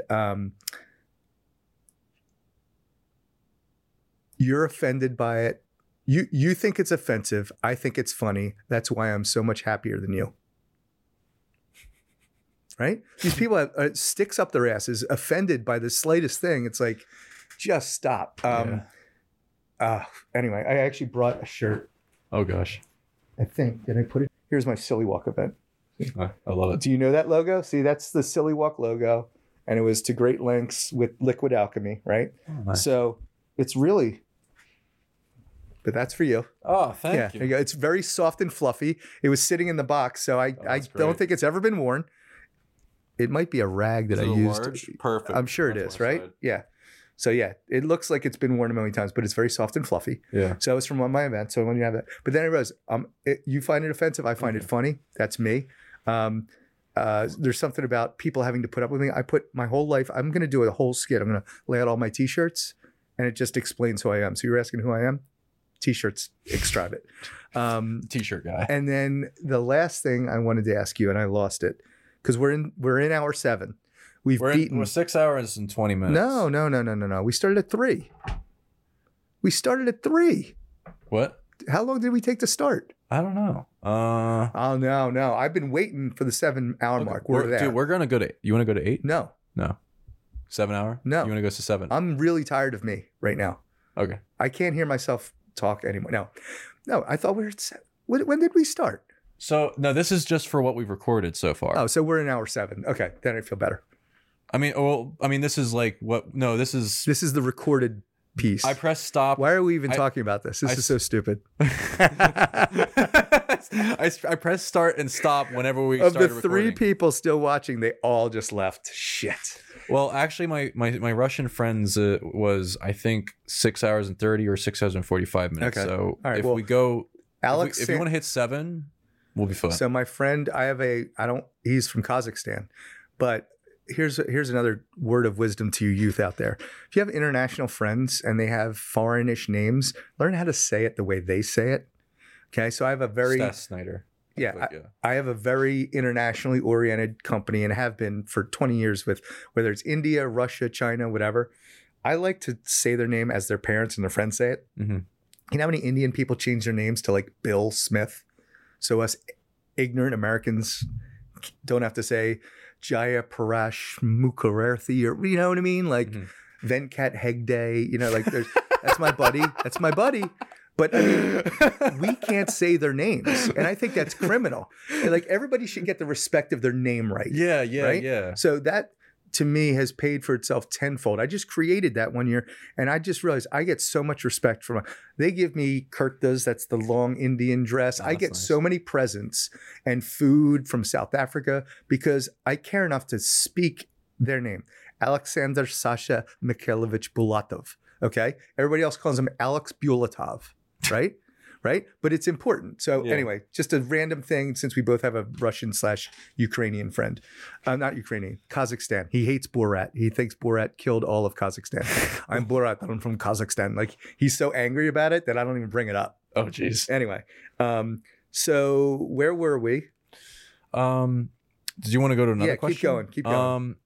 How does one overcome the fear of putting themselves out there, or how can someone be less controlled by fear? Shit, God, that's so hard for me because I was 45 years of controlled by fear. It was bad. But you feel like you're not. It was the spiritual thing, man. It just unlocked me. Yeah. So if you can find, Brianna Crybear, she's now in the Carolinas. She was the Tantra spiritual massage 3-hour event. Jeez. Changed my world. And then moved. She was in Philadelphia. But there's something about Tantra, chakra, the stones, all that stuff. I don't believe anything in it, but it did something to me, so I affected it. Other than that, you just got to do it. You just got to face the fear and do it. Like first time I ever got up on stage, first time I ever did stand up, you just got to do it. But like some people can't, right? Some people need medicine to get through certain fears and things. Like what gets you through things? Not well, right? My routine, a lot of things I do. I'm like I do you feel governed with fear in a lot of ways? No, not really. What about on the chick front? How about on the chick front? No, because whenever I like somebody, I eventually now ask you them do. out. Yeah, you didn't always, not because always. of fear, right? You have what it is you have to build up the energy inside you to face the fears. Yeah. Or you have to have some rule or something for yourself to say, okay, I need to do this. Yeah. But do you think what's your answer to that same question? Because I don't know if there's an answer. I think it's going to be different for every individual. Small victories, small moments of courage. You don't have to go and save someone's life or go into a burning building or anything. Yeah. And I've even heard this from somebody who's like a person who does that shit, like who does all like there's a person I heard on a podcast who does all this like fucking crazy heroic shit, and they were like talking about you have to just start small. You just small acts of courage. Okay. Just start with small acts of courage. You know what? Like the reason that film years ago I did was about like the guys trying to ask for a woman's number is because I heard a challenge. It was like from a Tim Ferriss thing. It was like it was a challenge that he gave himself to basically if he saw somebody who he was attracted to in public, he had to, or he felt that feeling that you get from seeing somebody, you feel a connection. He had to always go ask them for a number, and it was a written thing that you say at the same time. I don't do it anymore, but like it unless there's a like it feels right, like, but it's it was, you have to confront that fear immediately, and I did that a few times, and I realized it's not that bad. I I stopped if I felt like I was putting somebody in an Getting uncomfortable awkward. situation. Yeah, yeah. Like I did that once and I was like, oh, I don't want to do that again. Yeah. Like it was like, I would say like, like it was like something like along the lines of, I'd be kicking my, like, hey, I'm sorry. Something like that. I'd be, I'll be kicking myself later if I didn't ask you for your number. Yeah. You can give me a fake one. Yeah, that's fine. It's perfectly fine. Totally understand. I just have to ask. So let me. I don't do that really anymore, but it helps you get over the fear. Yeah. And so. But giving guidance to somebody about how to get through the fear is tough. Yeah. That's a tough question because I just think everybody's got to. I am empathetic for people that struggle with the fear because I did. And I was just at a bar recently. I could tell one of the servers was having an anxiety attack. I felt for her so bad. I'm like, you're just a server, right? You're just taking drinks to their table. Relax, breathe. 20-year-old girl. Like I felt horrible. Yeah, but she's got anxiety, right? Yeah. So like fear to some people is way beyond. I couldn't serve. I couldn't be a server. I tried. I tried training with this restaurant I worked at a while ago. I ended up just being a busboy. Okay. Like, yeah. I couldn't serve because I could have eventually probably, but I didn't have enough interest in it. And then, because your interest in bar backing and busboying was so much more. No, it was. No, I know where you're going to go.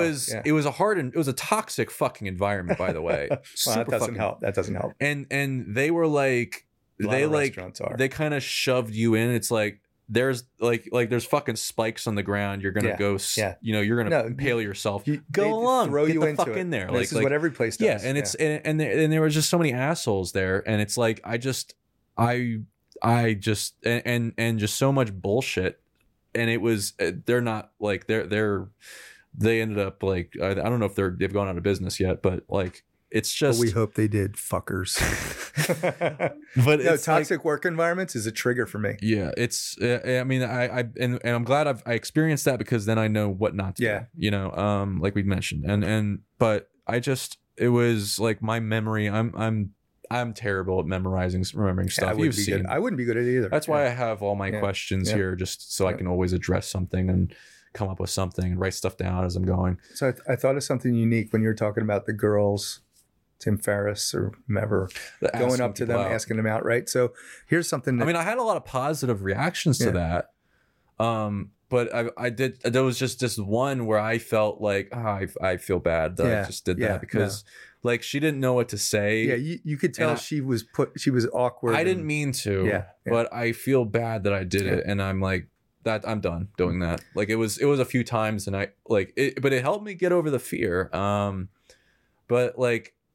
And then, like, it's like because it wasn't that bad. And then recently, when you got through it, it wasn't that bad. Like, right? Recently though, like I did do that, but it was because I felt like I had already talked to this person, I had established a connection with them, and then it led to like us hanging out for a bit, but it didn't go anywhere. But it's just like having that experience under my belt to know when to face that fear, it's super critical, but it's also knowing that, I think maybe one of the things is you have to realize that the pain of inaction is much worse.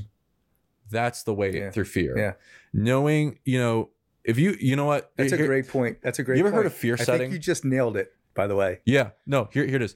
You know what fear setting is? It's something another thing I learned from Tim Ferriss. But did you read about it? Was it in a book? Yes, it was in Tim Ferriss's 4-Hour Work Week.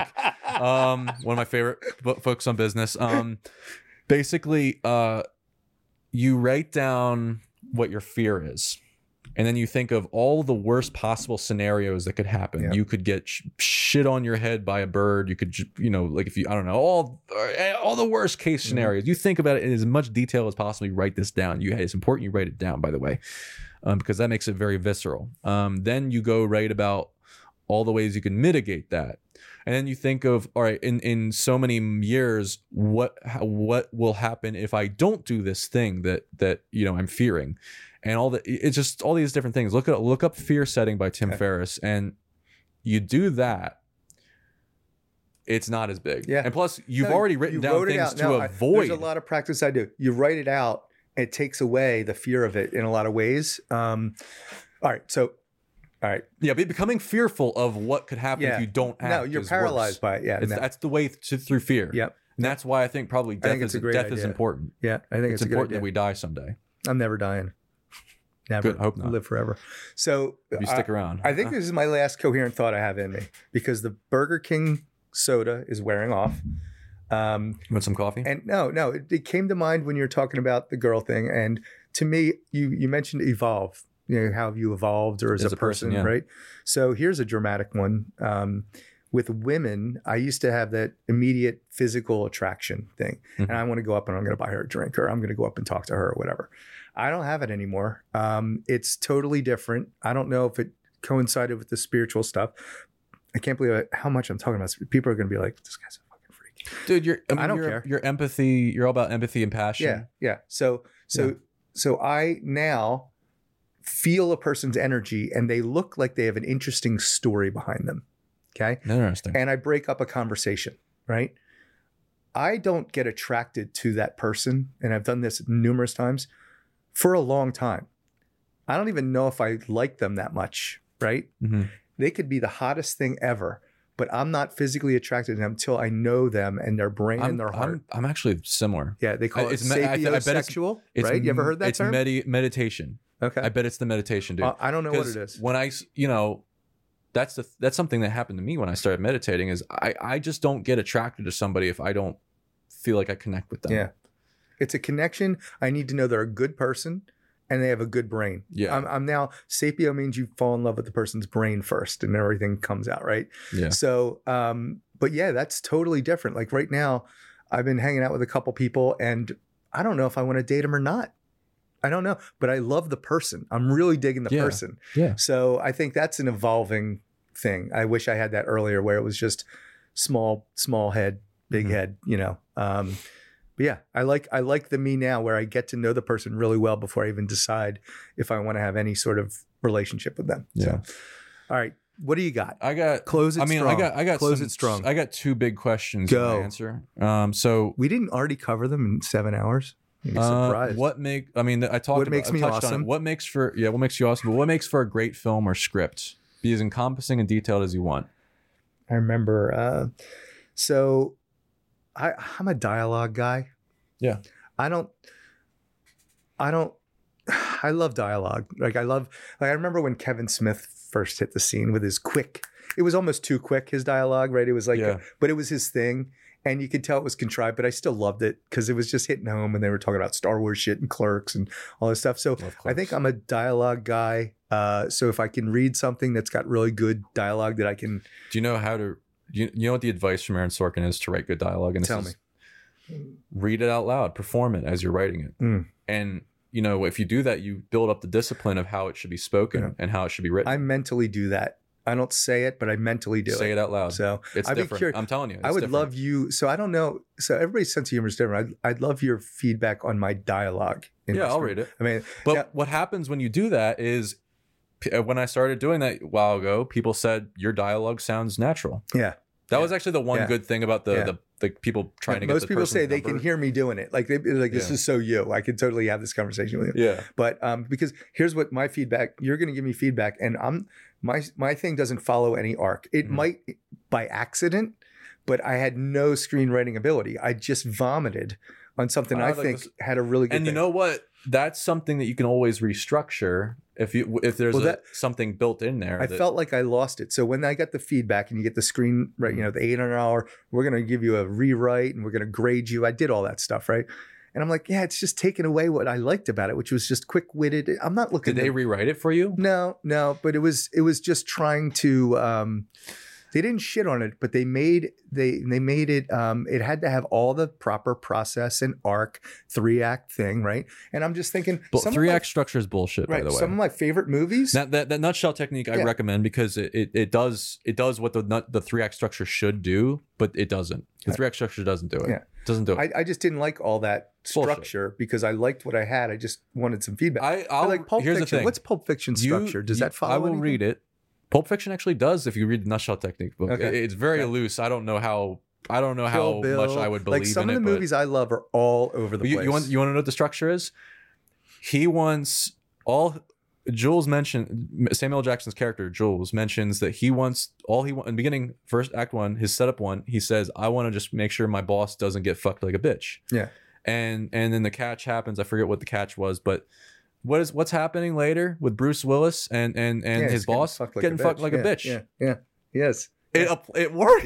Yeah. I don't know how that really makes an audience member feel emotional about a film, but if you realize that's his character arc is because of that happening, he then decides to go the higher route, the moral route. So there is a classical Aristotelian comedy structure built into that. Yeah. Well, I guess you could. So like, and Aristotle is Aaron Sorkin's god, apparently. Really interesting. Yes. You ever see Memento?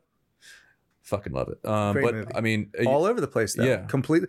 Did that? Dude, here's the thing. I guess you could talk anything into that had a structure. I've watched so many movies that are so like out there. Yeah. I guarantee you, I'll read your script and I'll be able to tell you, okay, I bet I can give you a way to, if it's working, I'll tell you, or if there's a way to improve it, I'll tell you, look, I think you got something here. I think this could possibly even be moved or cut, or this, right. and you might agree. You'll probably agree with me, or not, and it doesn't matter. It's up to you. But it's like I'll tell you, like this is what I would do to reshape it and to still maintain your vision. Like I remember I gave feedback on a person's short film script. I felt like I actually, this has happened twice where I read a script, I love it all, then the ending, the message is like, it completely loses the point of the message of the film, and I'm like, well, why are you doing it that way? Like this is what the audience, I guarantee, is going to think about, and then the people who know, like who I trust most, I tell this to them and they're like,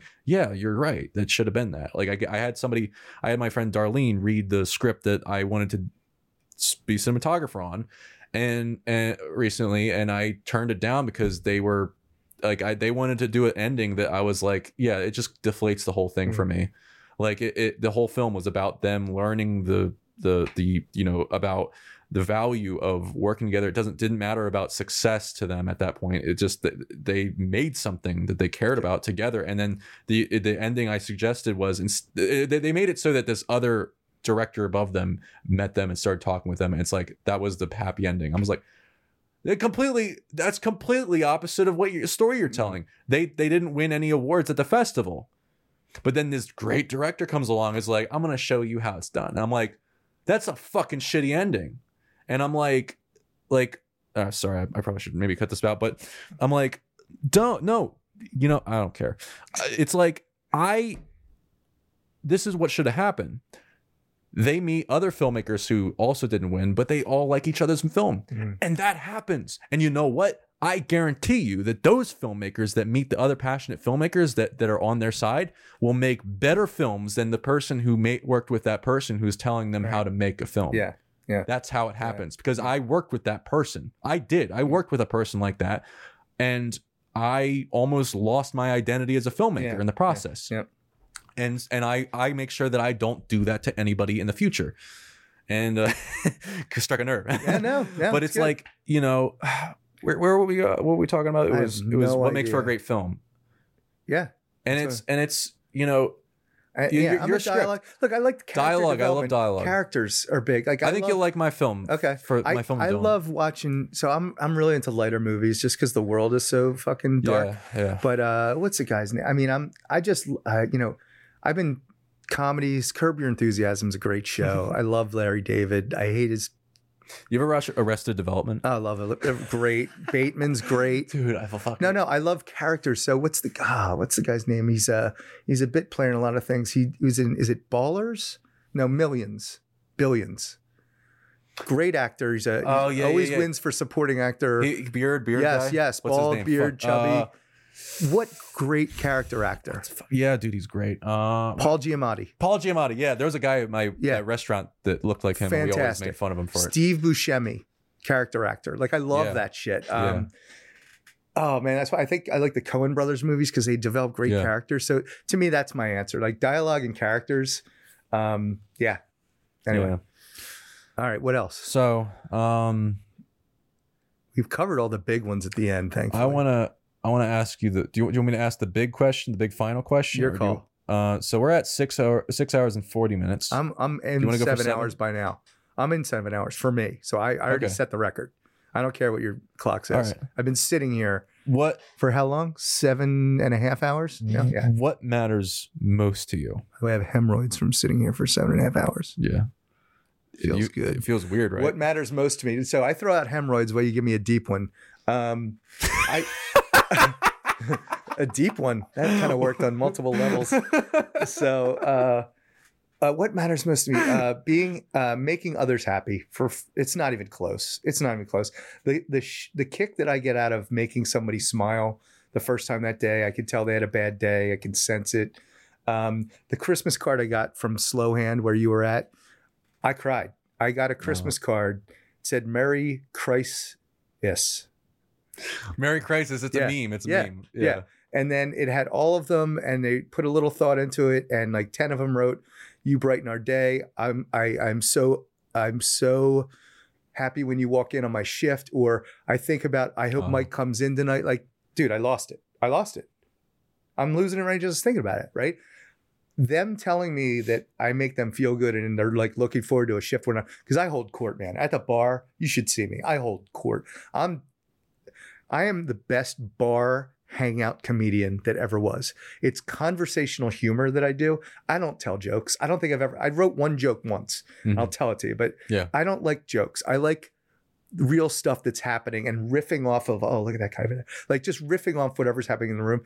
I cannot be touched. I am the greatest on the planet at that, and a wingman. I'm a great wingman. All kind of goes hand in hand.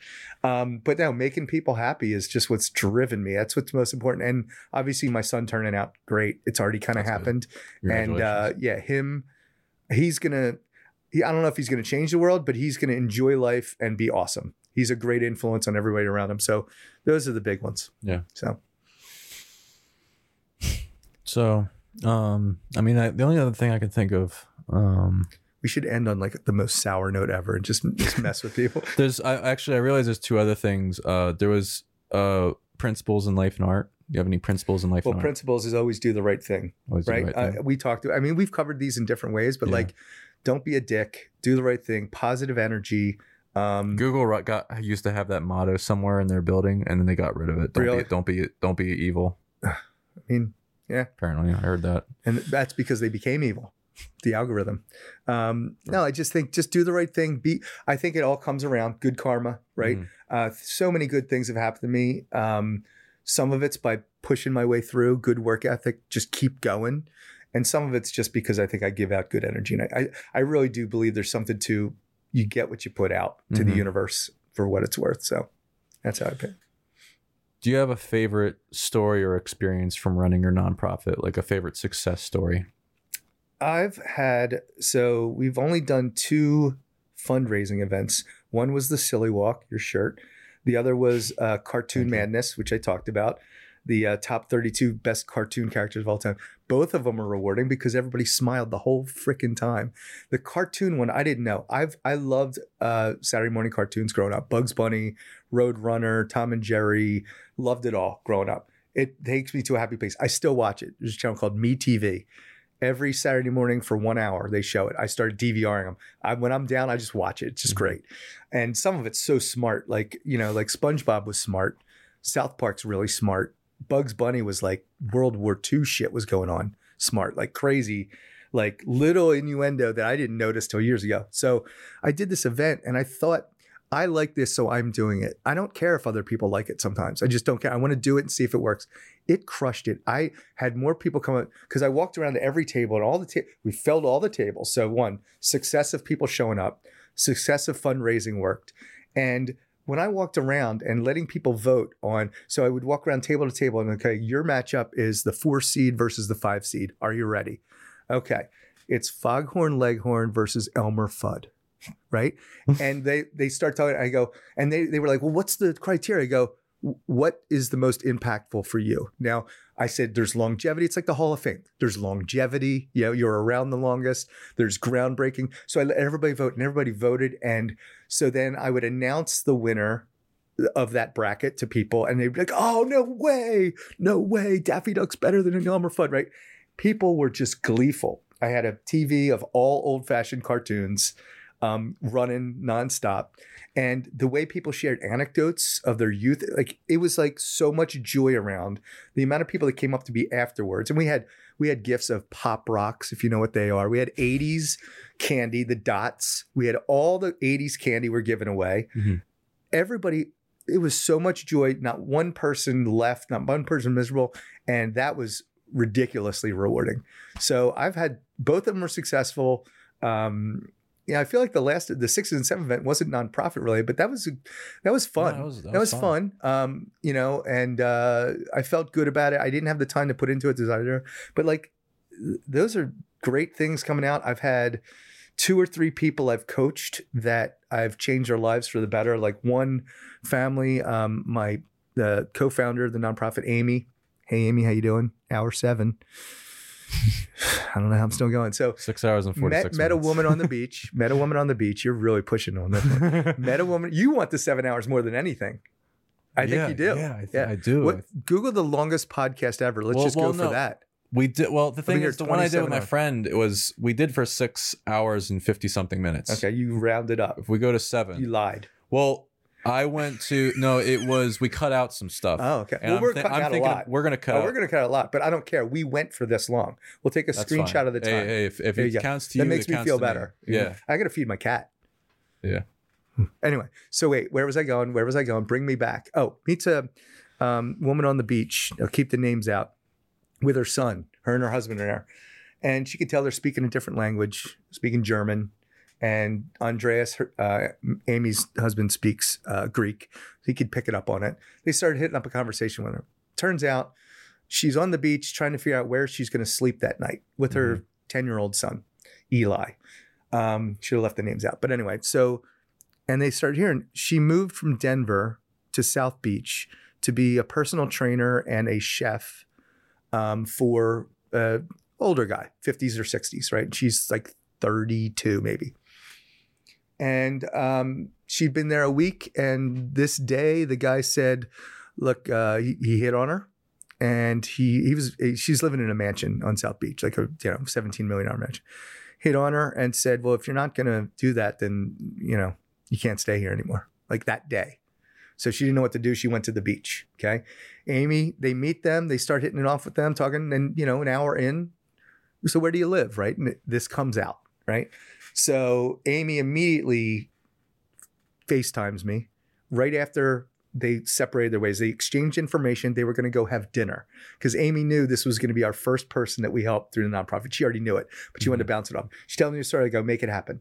Get her out to dinner. Make sure she's a legitimate person, good person. When you get somebody out there, you're going to see her, right? So that happened. She ended up getting an Airbnb that night. And 2 days later, we had helped her move from South Beach into my place on the other side of Florida in Tampa, Clearwater Beach. I have a place and nobody stays there. I go down just to visit and it's my vacation home, right? For me. Yeah. Palm trees are the best thing for my mind to calm me down. So they moved in, right? They moved in. She's cleaned up the house. We gave them a place to live. The praise heaped upon us was amazing, right? Then what do you need next? Well, I got to get Eli in school. But, we're new to here. Eli's a citizen. Turns out she's not a citizen. So there's a reason why she was doing these kind of jobs, cash and all that stuff. Mm-hmm. She's been in the country 7 years, but she's not a citizen. Green card. So she can't go legit. So I don't care about it. We need to get him in school, right? So they needed to use my address. I had to help, act like they're living there. Got him in a great school. That was awesome, right? And then she needed to work. Got her a great job at a fitness center. Just that was probably the best story that would, and that's why we kept doing it. So really, other than the fundraising events, we've helped 3 or 4 people that maybe they would have got there through some other luck or happenstance. But I know that there's 3 or 4 people that I changed their life for the better. And we're just starting out. Mm-hmm. So, and I've got about 3 or 4 more. Like Johnny's an easier one. Hey, he's going to look back and say, I might have been a filmmaker without, but he made it easier. He got me from A to Z much faster. Yeah. Right. That's all I'm looking for. I love that because it's what I didn't have growing up. So anyway, there you go. Done. End scene. So mic drop. fuzzy mic drop. Oh, he's going to look No, at the I time. was gonna go. I mean, we're at 6 hours and 50 minutes, but who gives a shit? Okay, I don't give a shit. I mean, do you want to let's close off with how can people follow or reach you? Oh, very easily. info@togreatlengths.org. We're going to put this in the links. Oh yeah, I'll put it in the links. Right. I'll put my personal email out there. I got a bunch of them. I like the porn to go to my Yahoo. I like the, oh, did I say that out loud? I thought that was my voice. Edit out. No, just teasing. Let's put it in a thing. But one, if anybody actually got this far in, I'd love to help you with your project if you're not a douche. Mm-hmm. It's really my only critique. Like me. Yeah, like I like helping non-douchey people. Yeah. I should change my tagline of the nonprofit. I do some on my own and I do some through the nonprofit. The nonprofit, I always have Amy and the other board members. There's 4 of us to buy in. We have 4 life coaches. Some might be better for the situation. Some's like relationship life coach. I'm a happiness coach or just a career coach. I like to listen and play back to them what I heard and put them on the right path. That's Jason for me right now. That I'm helping. He's ADHD and he keeps bouncing job to job and he can't. And I know, you know what you should be doing, graphic design. So let's go for it. Right. Yeah. So art is like, I couldn't not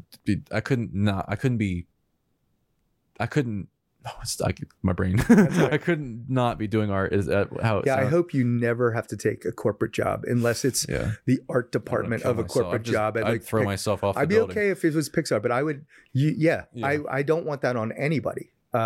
Especially if they have that art creativity. So we're putting them on a path. You know what the problem is? You can't go you can't all of a sudden be a graphic design person on your own without getting a job that teaches you a few things and that sort of thing. So he might have to do corporate a little bit, but yeah, I'm so happy that you don't have to, at least for now, right? Go be a goddamn server or go be a whatever in some company because it's not the best. I think it's important to have shitty jobs. Yeah. Oh, no doubt. So that you have that experience. It's important to know the value of money for sure and not take it for granted. I'm grateful that I was able to learn that. Yep. You know? Yep. But so that's how you reach me. Mike McGowan. Mike McGowan. The most awesome person on the planet. Oh, by the way, now this was another project a 7-hour answer to why you're awesome. By the way. It was it built to this It crescendo. really was. I just want to say crescendo. Thing you wanted to add in? No, I was gonna say the one other project that I could use your help on. You had an announcement, by the way. The announcement was I do want to do this comedy thing where people can send in to us their bits, and we can do it without a festival. Yeah. But let's ask people. So maybe I'll put together a little marketing one pager to go to an email list of some sort. Say, hey, this producer's looking for good comedy content. If you're willing to put yourself out there, upload it to here, right? We'll review it. Never know where it's going to go. We'll say top prize is $1,000, something like that. Let's just throw out some incentive to get people, and let's see what happens. I'd love to do that. Yeah, the thing is as long as the thing with those is you have to have you then have to spend time to review it. And that's the thing is that my time and my attention is super important to me. Yep. So it have to be worthwhile. Yeah. But anyway, yeah. And your involvement can be at whatever level. I mean, if it was like you could be the conduit. It should be like a short. It should be like you should produce a short comedy. Yeah. Like no scripts. Like we want to see the actual thing. We want to see you do something with it. 100% agree. Yeah. So when we did the Film Freeway, upload your 2 to 5 minute comedy, sketch, whatever you want to do. 2 to 5 minutes, perfect. Yeah. Keep it at that. If we like it, right? Yeah. We might help you get it in the festival circuit. We know how to do that. Or we can coach you and make it better, whatever it is. Right? So we could come up with categories. Now, I don't expect you to do anything for it, but I wanted this platform that you've got with 49 people. You guys listening? Is this thing on? They're all gone. All 49. They were gone 7 hours ago, bro. My mom's even gone. She's actually passed. This has been so long. Mom, come back. I love his mom. I just met her. She's awesome. She's awesome. I didn't mean that. Bad karma. Bad juju. Let's take it back. No, but you're the platform. I'm throwing it out there. You've got some filmmaker people, but if I put together a one-pager, I use this thing called Constant Contact. It's a mailing distribution list thing that lets you put together a quick thing. I don't know if you've ever seen a MailChimp, all is. Yeah. But I could put together a nice flyer that you could send out to your people and I send out to my people to say, hey, we're going to have a fun contest, and we're willing to help you produce something. The winner's going to get a grand. The second winner's going to get a screenwriting review, whatever it is. But send us your thing. I can be the sole reviewer. You can pick some that, and we get a couple of other comedy people, right? Because my comedy taste is going to be a little different than yours, a little bit different than somebody else's. So, and I still I'm all for this. I want you to write and direct something, a short film, and I'll produce and I'll help with like behind the scenes directing, and I'll help with like I already like have shooting it. You know what it is? What? My eulogy. Your eulogy. And my funeral. I'm going to write it. I'm going to film it so that people can appreciate me while I'm here. Oh. I want get the book Nutshell Technique, but I mentioned, and come up with something based on that. Use that as your framework. I can even send you the checklist. Okay. There's literally a page on, you know what? You don't even have to read it. Like, I'll give you the page with the checklist. And then you start with the catch, so you work through it. And you use that checklist, you'll come up with something. Doesn't everybody have the thing about who's going to show up at my funeral? Do you have that thing? I mean, who's going to be sad? Who's going to be broken up? I used to think about who did I matter to that I didn't know? I had a visualization exercise years ago that had that, but I don't know. I stopped using it. I guess it just depresses me. I mean, well, that's important. You want things to depress you, but it's just I cut it out because I didn't think it was as impactful as other things. I mean, I have a visualization exercise thing that I do. So, and by the way, creatively, I think a lot of good ideas are stolen, but I try to make them better. So you see Man on the Moon, Andy Kaufman movie. So, Jim Carrey as Andy Kaufman, the comedian, Man on the Moon. No? Wait a minute. It was up for Oscars, I think. I forget. And you don't know the Andy Kaufman comedian? Was it? No, I'm thinking Charlie Kaufman, one of Ryan's favorite screenwriters. No, Andy. Yes, that's it. That's it. Where he went into lock. That's it. Yeah. From Tattoo. No, I was getting confused with Charlie Kaufman made a movie with Jim Carrey. I didn't. No, Man on the Moon. I saw that. I know what you're talking about. I know exactly what. I love that movie. Yeah, died of cancer, but the people think he faked his death. I lived through that. Right, the pro wrestling thing where he was enraging a crowd in the Deep South that believed that wrestling was real, and he was beating up on women. Remember, he was the intergender champion of the world. He would only wrestle women, and he would like go at them, but it was all a put on, and nobody knew it. He got in a fight with Letterman, the whole thing. So anyway, but in his funeral, he had already pre-filmed stuff for people to watch while he was there.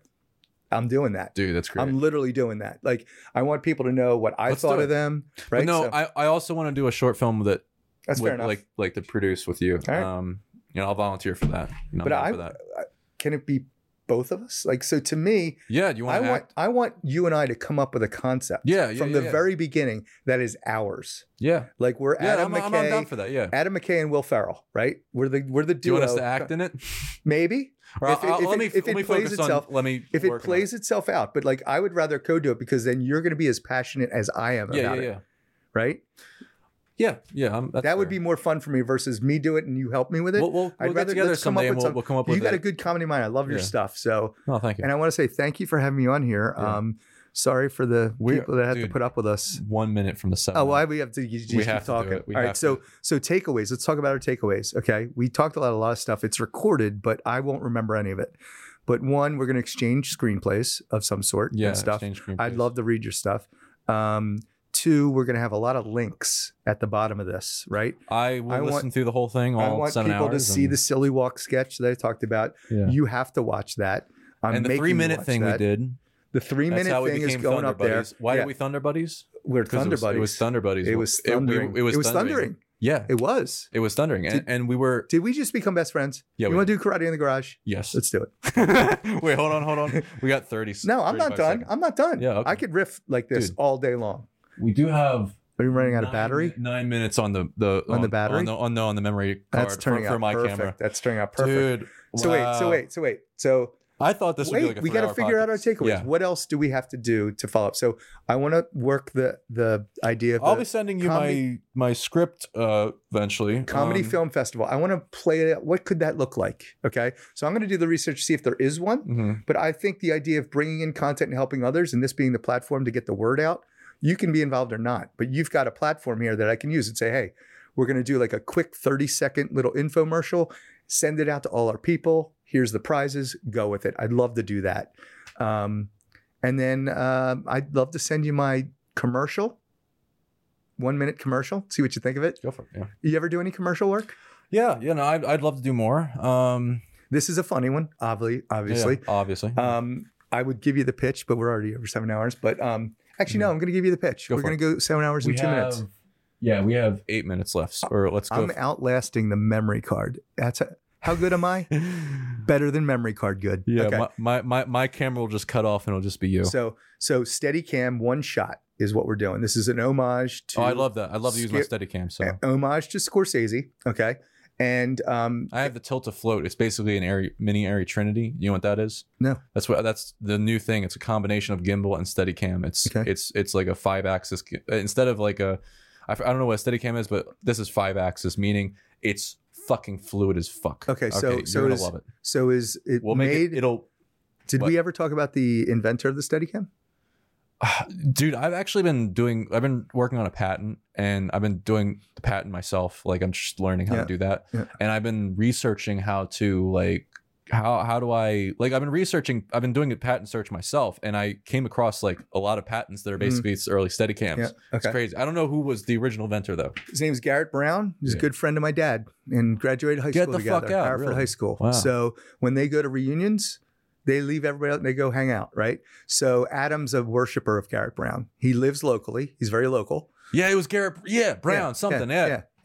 And did you get to meet him? Well, no, he has met him, but I've been waiting to cash in the card of like, let's go hang out with Garrett Brown and have a drink and talk Steadicam. So I'd love you to do that with me. That would be fun if I could pull that off. I think he would get a kick. Now that I'm in the business, I think he'd get a kick out of it. But okay, the commercial. How many minutes? Okay, go. Ready? 7 minutes. So me outside Liquid Alchemy. This is a mead and cider place. It's very unique. They make their own cider and mead. Mead is a honey wine. It's very different. There's a coffee flavor. There's blueberry, all this stuff. It's me outside saying, you got the Steadicam. I got the microphone tied to me or whatever and said, hey, I want to show you my place. Look around me. It's my favorite place. I'm a super fan. Let me show you why. Follow me. I walk in, come to the first table. They're all got drinks there. I go, oh, what do you got there? What meat is that? Oh, it's the cowabunga. What do you think? Guy says, doesn't suck. Okay, go to the next table. What's that, a cider? Which one's that? Red, white, and blueberry? What do you think of it? Doesn't suck. Next table. Go around 4 or 5 tables of different things. Everybody says it doesn't suck. Okay. Then go to the last guy. Harley guy. I already have him cast. 6'8".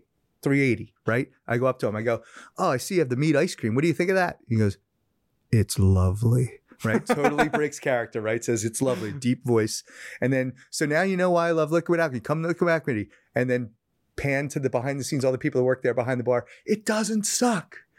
Or it's lovely. I haven't figured out the last one. Let's do it. Going with this. Wait, did you film it? No, I wrote it. The script is done. And Adam actually went with me to look at lighting. So this is where I knew it might not work out with Adam because it's like the Ryan thing. He's going too far with it. You know what I suggest? He's going too far with it. You know what I love about this thing? We can literally have it be held like a boom pole, and I have a battery pack that you can plug this fucking thing into. We can walk around with a China ball lighting the place. Well, here's the thing. The grittier, the better. It's going to look raw and real. Yeah. If it even does, like I want. Well, that's how. There's a David O. Russell. That's how he films a lot of his like American was it American Heist or something like that. Okay. Something like that. But I decided that we're outlasting that, so we're going to let it go, and it's just going to go static like Poltergeist. What do we got? Well, you can't tell really. I would hit stop on mine just so that just in case it doesn't. I kind of want the end of our thing, the close of it. We're just still rambling and it just goes to static like Poltergeist. That's a classic ending. Hit stop on mine just Where is it? Just the can, you know the shutter button? You see this button right here? No, your side. There's a red button. Over here. No, under the battery. Oh, got it. Yeah. Hit it? Yeah. You sure? Yeah. Okay. Cool.